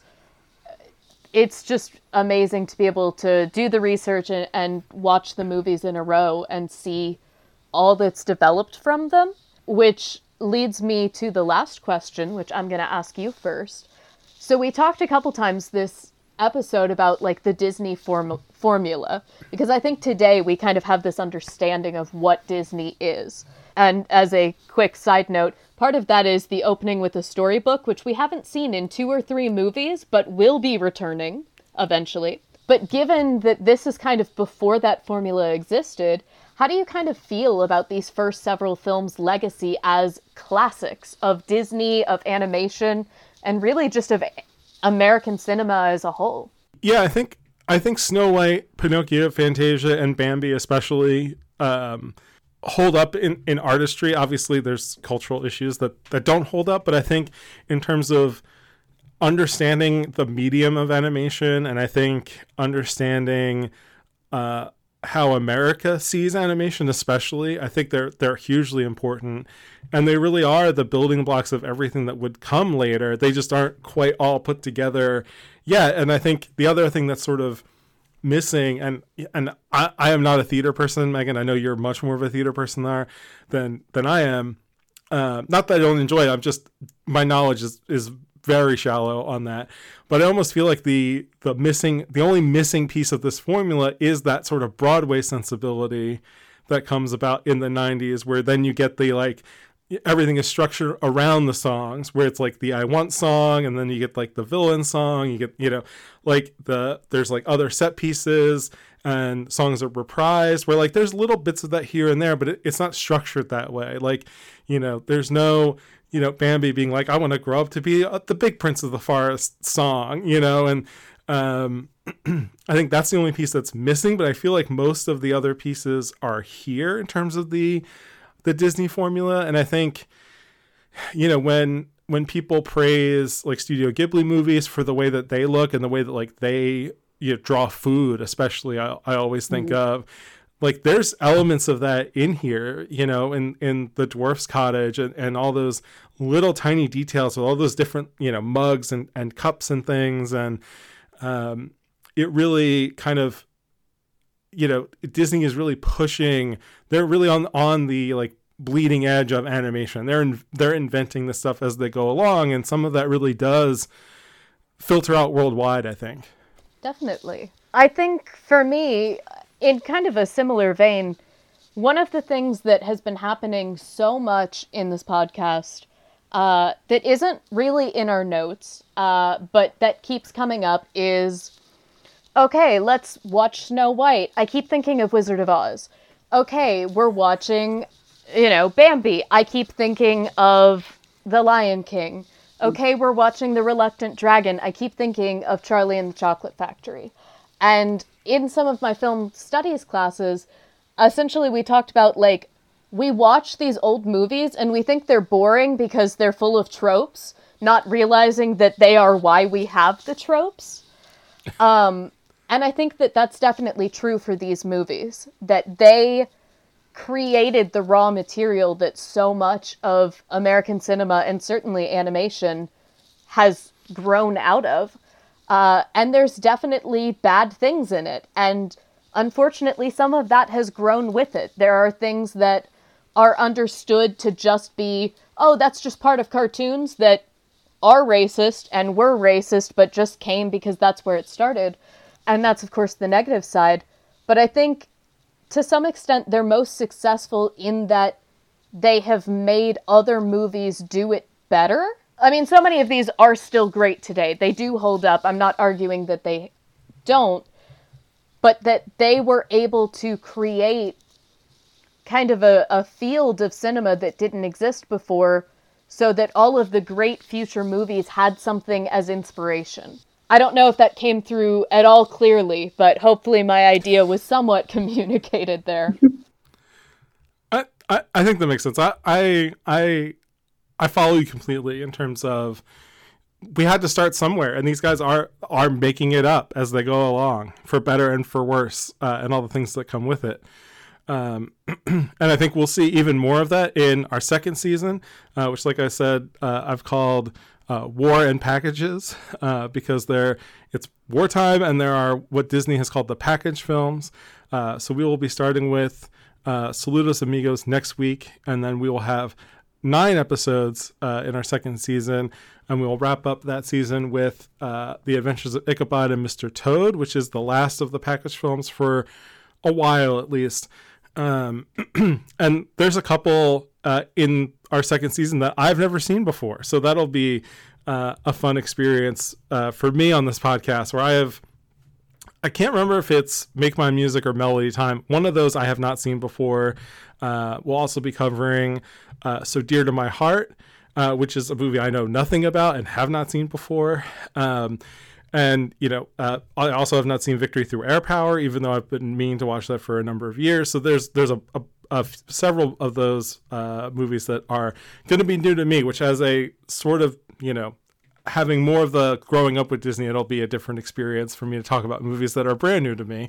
And then as a reminder / warning, we will also be covering Song of the South. And so Megan and I are both re-listening in my case, and I think it's new to Megan, listening to the You Must Remember This season that Karina Longworth did about Song of the South.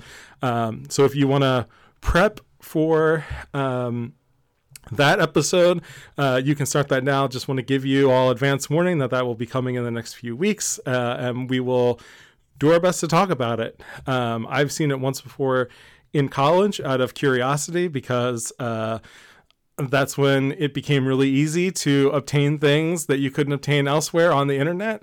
And it is readily available out there on the on the internet high seas, shall we say, if you want to go looking for it. It's pretty easy to track down.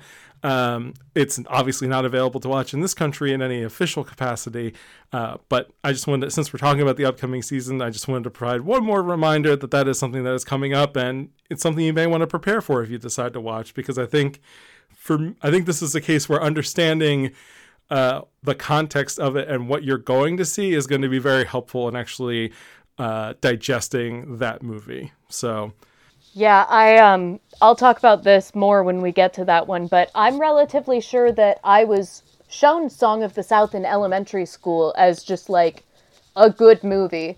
And I am, if you can't tell from my voice, I am not that old, which is kind of horrifying. So we'll get into all of those complexities very soon, and hopefully do it with the respect and care that is needed. Yep. And so on that note, if you wanna take us out, Megan. Sure. So I wanted to just say before we close, thank you again to Elizabeth for joining us for this episode. It's our first episode with a guest, and we think you've done a wonderful job, and are just so happy to have you here. This was a blast. Thank you for inviting me. Yes, thank you very much. And your love of Bambi, as well as your professional insight, did actually, I feel like, add a lot to this episode. So thank you for joining us. For all of you listening out there, next time on Dream with Mind and Heart, as Ryan said, we will be beginning our second season by joining Walt and friends on a trip to South America, where we will say, "Saludos, amigos." I don't know Spanish. In the meantime, you can email us at dreamwithmindandheart@gmail.com and follow us on Twitter, DreamMindHeart, and on Instagram at DreamWithMindAndHeart. Please remember to rate, review, and subscribe. And thank you to Rosalie Kicks for our artwork and Honey Badgers Folk for our theme song.